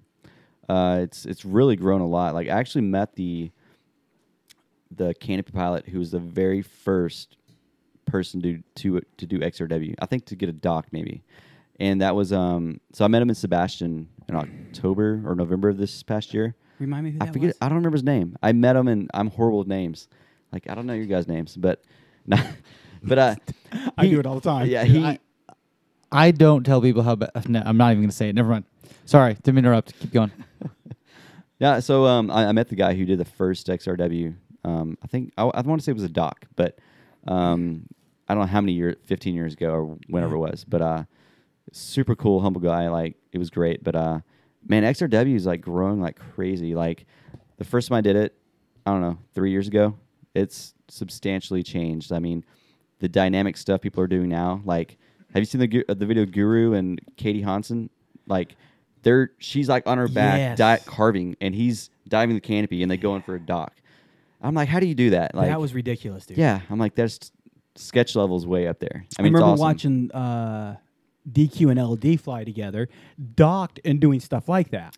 Yeah, and that. But then to watch them do it separate and come together, Guru and Yeah, Katie. so docked is actually very easy. When you come in for, like, say, a surf dock where the canopy pilot is above the wingsuiter, and they come in and the pilot will actually lock in his feet underneath the rig of the wingsuiter. And so they're docked together. Anything like dynamic to do after that is pretty easy on the wingsuiter. We're just there for the ride. We're just like chilling. You're a passenger. Exactly. And so like they can do dynamic moves. They can dive the canopy, do some corks. They could do a barrel roll, which is sick. But yeah, you're locked in. You're the passenger. You can't do anything. When you're passing like $3,000, you're like, dude, dump me quick. Like I'm getting low. The crew is the same thing, man. I've done a lot of high performance crew. I've done a little bit of standard crew, but majority of my crew's under velocities. And I've been the bottom guy in a 2-stack landing on velocities, and we're doing a 90-degree turn on the final. And I'm like, Oh, that's awesome. dude, you better hook this Yeah. well, or I'm trusting your turn to land. Yep. It's frightening, and I could imagine it's the same thing. You're trusting these guys. Oh yeah, and it's definitely nervous too. Like still doing it. I've been doing it for a while now, but you get that close to some lines of a highly loaded parachute with these little bitty tiny micro. I don't know what. Usually we're What they- jumping HMA, small Yeah, HMA, or they're like- or small Vectran. Yeah, I think there's a guy here at the camp now. He's flying a 57 square foot something, and it's on like 200 size HMA lines. probably. Yeah, or and I'm like, so Technora. yeah, those things are you don't want to touch them. So Have you seen? There's a video somewhere out there in this world. Man, he's showing right now. Is that the Guru video? Yeah, it's Guru. Guru and Katie, man, absolutely shredded. He's jumping, I believe, a peregrine in this video, and they're carving through the sky. This is Katie's viewpoint right now, and spiraling basically. If you can picture a guy spiraling under canopy, Katie is spiraling, basically belly carving around him or back carving around him. She's back carving. Back carving. There it is. There's Guru's perspective. And they'll close this gap, dude. I saw this on the interwebs when Guru put it out there, dude. It is just so sick. Guru's a douchebag. I love Guru. He's a good dude. He's polarizing, and Guru will tell you that. You either love him or you don't. And we plan on having him on. There it is. There it is. Oh, my God. Yeah, that is so sick. That is so off the chain, I mean, dude. just the skill level for both of them. I mean, especially for a wingsuiter to do that too. That's really technical. I'm going to give a lot of credit to Katie on that because I don't think Guru has a skill level in general. So, Katie, mad props to the wingsuiter for making that Yeah. happen. No, for sure, it's both of them. Man, I forget where we were at now. Oh, there was a video out there, and I don't know how public it got, but it was a dock had happened, and somebody just got unstable or something happened. Luke Akins was involved in this, and the wingsuiter went into his lines, and the destroyed mess that happened after that was just nasty. Yeah, anytime we do an XRW camp, the organizer will always say, "Hey, these lines are like razors. They will actually, it'll just cut through your skin, go straight to your bone. Yeah. Like they're heavily loaded, it'll just go right through you. So if they say to the canopy pilot, hey, if someone goes in your lines, you chop immediately. Like if the canopy oscillates and like doesn't, it kind of loses the loading, chop it before it reloads back up. Yeah, 'Cause before you it cut could your kill boy. somebody easily. Yeah, I know. You can actually see above your head. There's a couple pictures, and the one on the left is actually the turn, and the one in the middle is actually break off. We broke obviously second before that. Yeah. And that's a buddy named Phil Schmidt, Phildo. Phil and I did a lot of crew together, and there were times where we'd land, and we were wearing like 2 pairs of super thick socks just to help protect us some, because there was times you landed and you were just straight cut just from flying together. Nothing crazy, nothing special, just being hooked in and the tension of a turn. And that tension turn, just a little bit of friction, you land, and you got this nice little cut on your leg. You're like, dude, we didn't do anything. Yeah, you probably saw the photo maybe like a year and a half ago or so. It was Ian Jensen and Scott Lazarus. They were canopy stacked. Ian was flipped upside down and did a dock on a Carlos Pedro base. I forget his last name. That's how he goes by on Facebook. But That's his real name then. yes, just like LD Rogers. Yeah. So I did see that. and so actually, yeah. Scott, he told us like he lost a shoe on that jump. Like just the lines, like they just like cut through you, and because he's got his feet hooked into the lines, and yeah, just to provide a stability for Ian. But yeah, It's absolutely amazing where this world has come, man. So XRW has come a long way, and today or this weekend, you guys are doing a camp. What is involved with this camp? What are you guys doing? Well, so we're teaching some newer wingsuiters who haven't done a lot of XRW, just helping with that skill set. But a lot of it, we're trying to build some pretty big formations. So what we're kind of leading off of is at the Blacklist project in Sebastian 6 months ago, we did I want to say it was the world's largest XRW formation. We had 5 canopy pilots flying like, I think it was a V or something. Yeah. I don't know. And then I was on the jump. I don't remember how many wingsuiters, but it was like at least 10 wingsuiters. It's a sick picture, dude. Yeah, it was a ton of fun. And just as easy as it came off, like I was shocked. But we had like some of the best wingsuiters and canopy pilots in the world and pulled it together really quick. But I think we're going to try to build off of that. Like Scott had mentioned, we might try to do a 2-plane, like almost all XRW formation jump. So where we'll have I think we've got like a total of like 7 or 8 canopy pilots for tomorrow. And we've got talking about doing that here. Oh yeah. And we've got like No shot. we've got like 20 wingsuiters or so. Like it could, if we can get the wing loadings right on the canopy pilots, and then, the wingsuiter part of it's going to be a little easier. It's just getting the canopies to fly well together. So we've got DQ, Zach B, Scott Lazarus, Scott Lazarus, Dennis, I forget his last name. the Russian. Yes. I thought you were going to say the Menace, but okay. No, Z. Dennis Z or something like that. Yes. Yeah. I don't know a lot of their names, to be honest. I'm docking on that dude. Yeah. So you've got 5 or 6, you said? I think, today we had 5 or 6, I believe. So 7 or 8 maybe tomorrow. I think that's what I've been told. They said like before the event, they're saying, yeah, we've got like 30 people, more than 30 that had said, maybe they hadn't all registered, but they said, hey, we'll be there. We'll pay registration when we get there. But it's going to be massive, man. I'm really looking forward to what we can do tomorrow. Man, a lot of people think this show is sponsored by Spaceland. It's a Spaceland show. By no means it is not. We just happen to be jumpers at Spaceland. The reason I jump at Spaceland is shit like this happens, dude. That's fucking sick, bro. Yeah, so another thing, at our American Revolution Boogie this summer, we're going to actually do a demo. I mean, we're going to have a 2,000 square foot American flag, and that's Callie Dave. I don't know if I know Callie. I know Callie well. So I think he's going to have smoke, and then Donaldo Grajeda and myself, we're going to be in our wingsuits with smoke, and we're going to do like a really good flyby for like a demo show. And we actually got some new wingsuits being produced right now that they're sick. They're all white, and it's got the Spaceland logo on the tail. Like it's massive. Dope. So we got 5 of us that got those. We're doing another demo on July 3rd for Kaboomtown, which is city of Addison. It's in Dallas-Fort Worth. Yeah. But it's a huge fireworks show they do every year. They always have skydivers come in. Jack Pyland is the as their USBA regional director here, so he actually always leads that demo, brings in a lot of skydivers. They usually jump out of a big like B-2 plane. I don't know, some big like U.S. Air Force old plane. But I don't know. I don't know planes very well. Don't know planes, don't know names, but I I know don't how to know. skydive. Yeah, kind of. So now we're doing a night jump where we're gonna have LEDs in those white suits. I love that.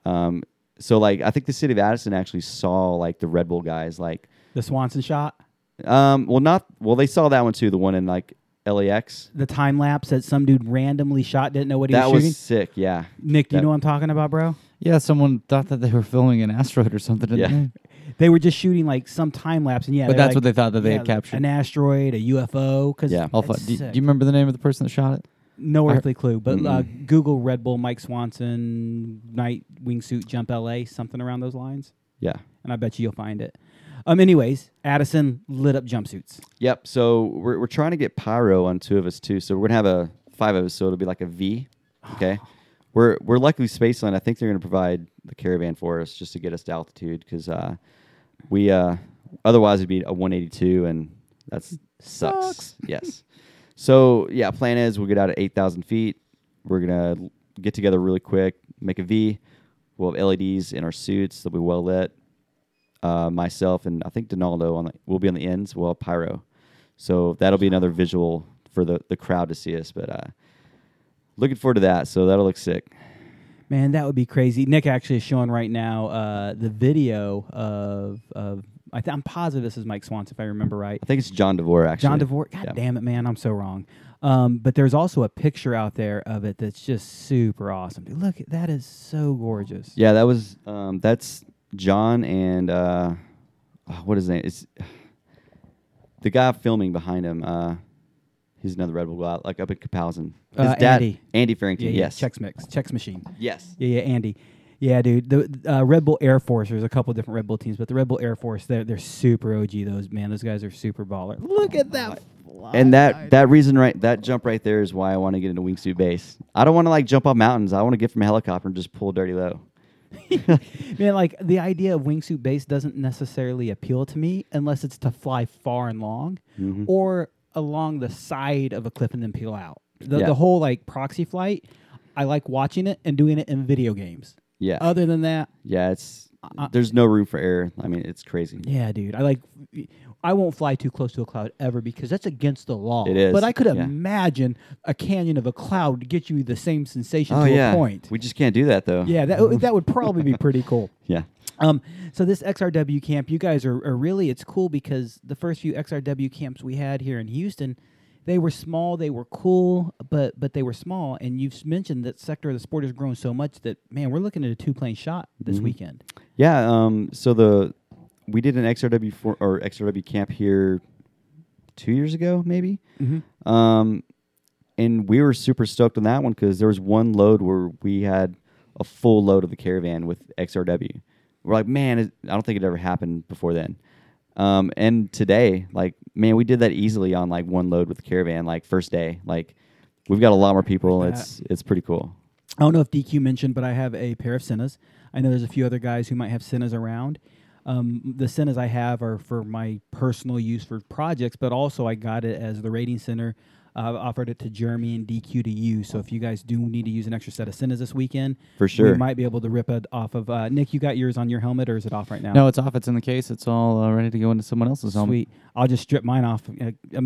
I'll show you mine tomorrow and how it's set up, and you'll get a good laugh because Yeah. my helmet has a man bun on it. We're doing intentional cutaways with it, so I put it in a foam case so it wouldn't get snagged. Right. The snag hazard scares me. Losing this really expensive device scares me even Oh, yeah. more because that for sure is probably going to happen with some of these cutaways if we weren't careful. But if you guys want to use them this weekend, let me Yeah, know. definitely. If you're going to be out there, like Tomorrow morning, cool. man. We'll come find you because I'm positive. Well, so one of my first jumps today was with a Canopy Pilot. I've got a Cardo Pack Talk, same thing as a Cena. Can you hook those? Can you pair those together? You can. Beautiful. Yep. So I asked him like, "Hey, do you have one?" He's like, "No, I don't." I'm like, "Oh, bummer." What's funny is Donaldo Grajeda, he has the same Pack Talk as me, and we've already synced them together. So if we turn them on, they'll automatically connect right away. And we were on the same load. We were on the same pass for XRW, but we're in different groups. And he exited. We were talking. We talked for a little while. Like he exits. He's like, "Hey, can you still hear me?" I'm like, "I hear you, man. I love you. Have fun." And it kind of disconnected after a while because Yeah. there's a lot of horizontal separation. Like The plane's flying away quick. yeah, I mean we're doing 100. Well, not I don't know. We're going pretty quick, but yeah, there was at least 20 seconds between the exit groups. So Nick and I are doing hop and pops, and we've done the same thing. I left the plane. I'm looking at this little midget hanging out the plane, staring at me, and I'm like, "Yo, bro, can you hear me? Yeah, I can hear you. Can you hear me? Yeah, dude, I'm gonna pull a little bit. I'm gonna wait to leave till you pull. I'm pulling. Okay, then I'm leaving." Like the conversations we've had, and I'll tell you right now. I don't know if he normally sings under Canopy. I do, but he sings under Canopy. We're on the mic. Did we actually? What song did we do together? Fuck, I don't even remember. Did we actually sing a song together? Well, I don't know if what I do is singing. But We made the same noises with our mouths at the same time. Yeah, dude. It was like a 2-part song where I was doing one at Bohemian Rhapsody or something. It might have been Living on a Prayer. It might have been. Dude, I don't think so, but definitely we've done that song. Dude, next karaoke night, Living on a Prayer. God, that's going to be terrible. Oh. Okay, we don't need the monitor for that one. We've already proven we can sing it. Man, we are crunching on time. We turn into pumpkins at a certain moment, so we really got to get moving along. My last question about this XRW camp. A lot of XRW is relative flight, not necessarily docked flight.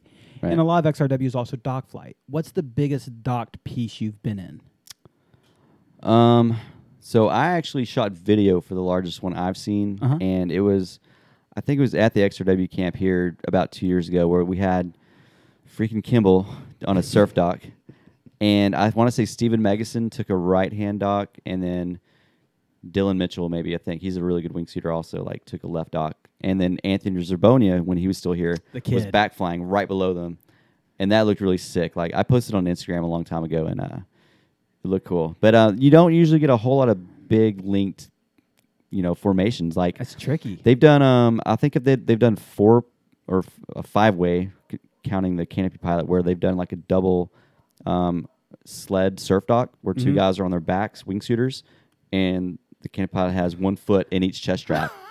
Yeah, and he's got 2 hand docks. So I want to say that's probably like close to the biggest. But have you ever seen 2 canopies involved in a formation, a docked formation? Like it linked together somehow? Yeah. So No. like, that would be like wingsuiters kind of like making the chain to it? That would be so dope to No, see. It that- got to be tricky to fly. It Because a would be. wave in any formation is tricky, right? Yeah, and you need at least you need several wingsuiters to make that connection. I mean, unless you got like incels bumping, which you don't want to be that close with wingsuiters, but No, sir. you're gonna have at least, I would say, 6 wingsuiters. Project That'd Blacklist. be really. There's a skill set there. I'm not that good. That's tough. yeah, but I mean, I think the future's coming. I think Oh we're yeah, gonna for see sure. that, dude. Yeah. So we're gonna start wrapping up, and in closing, what is the future of wingsuiting? Where do you see this discipline going?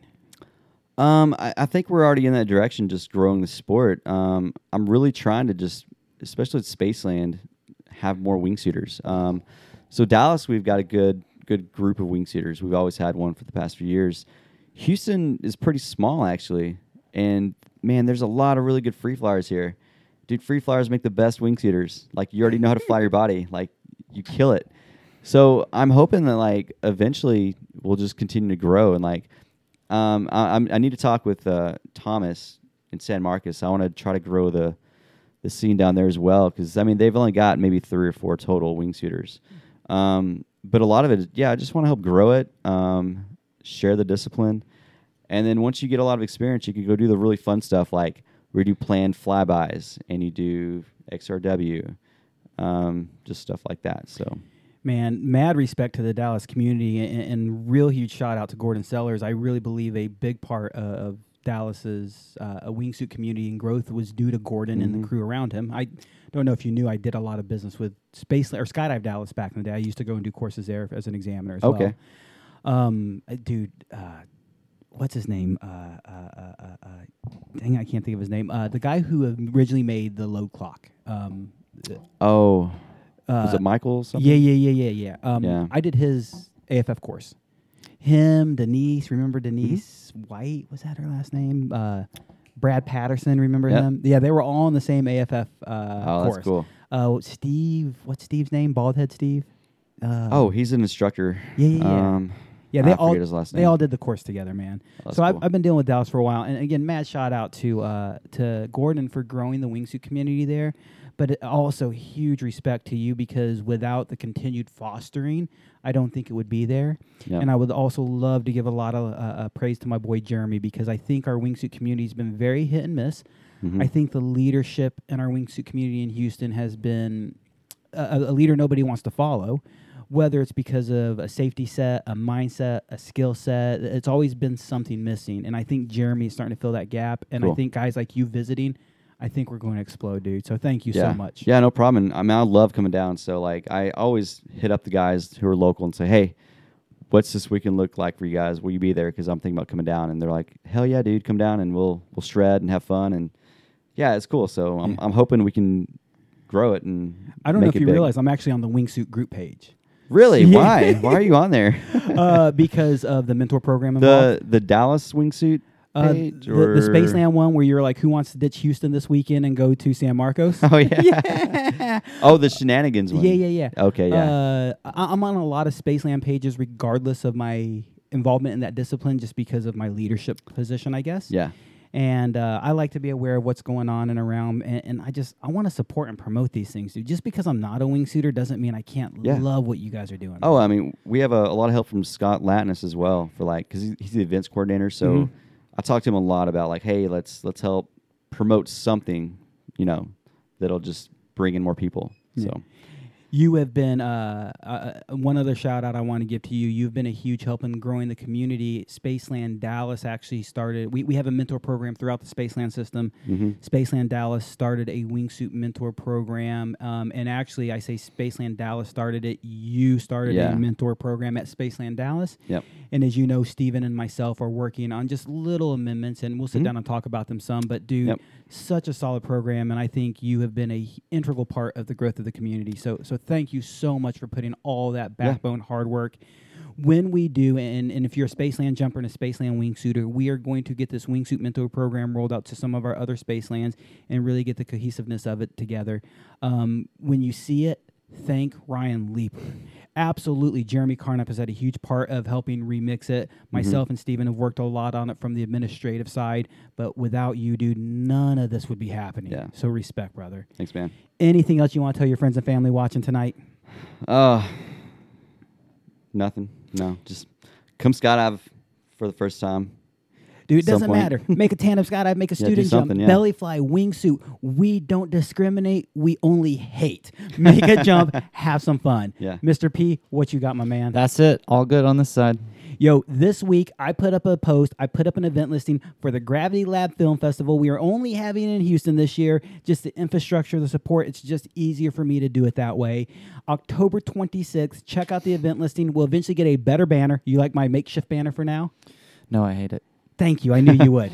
I figured if I put up garbage, you or Adam Buckner would make something better for me. We don't have any prizes announced yet. Oops, I take that back. The winner, there will only be one winner, will get a grand prize. Part of the grand prize is an Aries 2 with a sleeve wrist mount from LB and a ProTrack 2. That prize I just confirmed with LB today, so that will be one of it. In the past, we've had a GoPro 7, and we've had free jumps from Skydive Spaceland, a free jumpsuit, free jersey, discounts on helmets, all sorts of cool stuff. So we look to have that again. Check it out. Come party with us. Straight up, everything Gravity Lab does after our events are excuses for us to party with our homies. Make a video, come out, party with us, show us some of your sick wingsuiting. Please come to that event. Please, please. I will. Yeah, I'll be there. One of my favorite parts of the show is this. White boy, play that funky music. Guys and gals, Gravity Lab Radio, go home. You're annoying. Boy.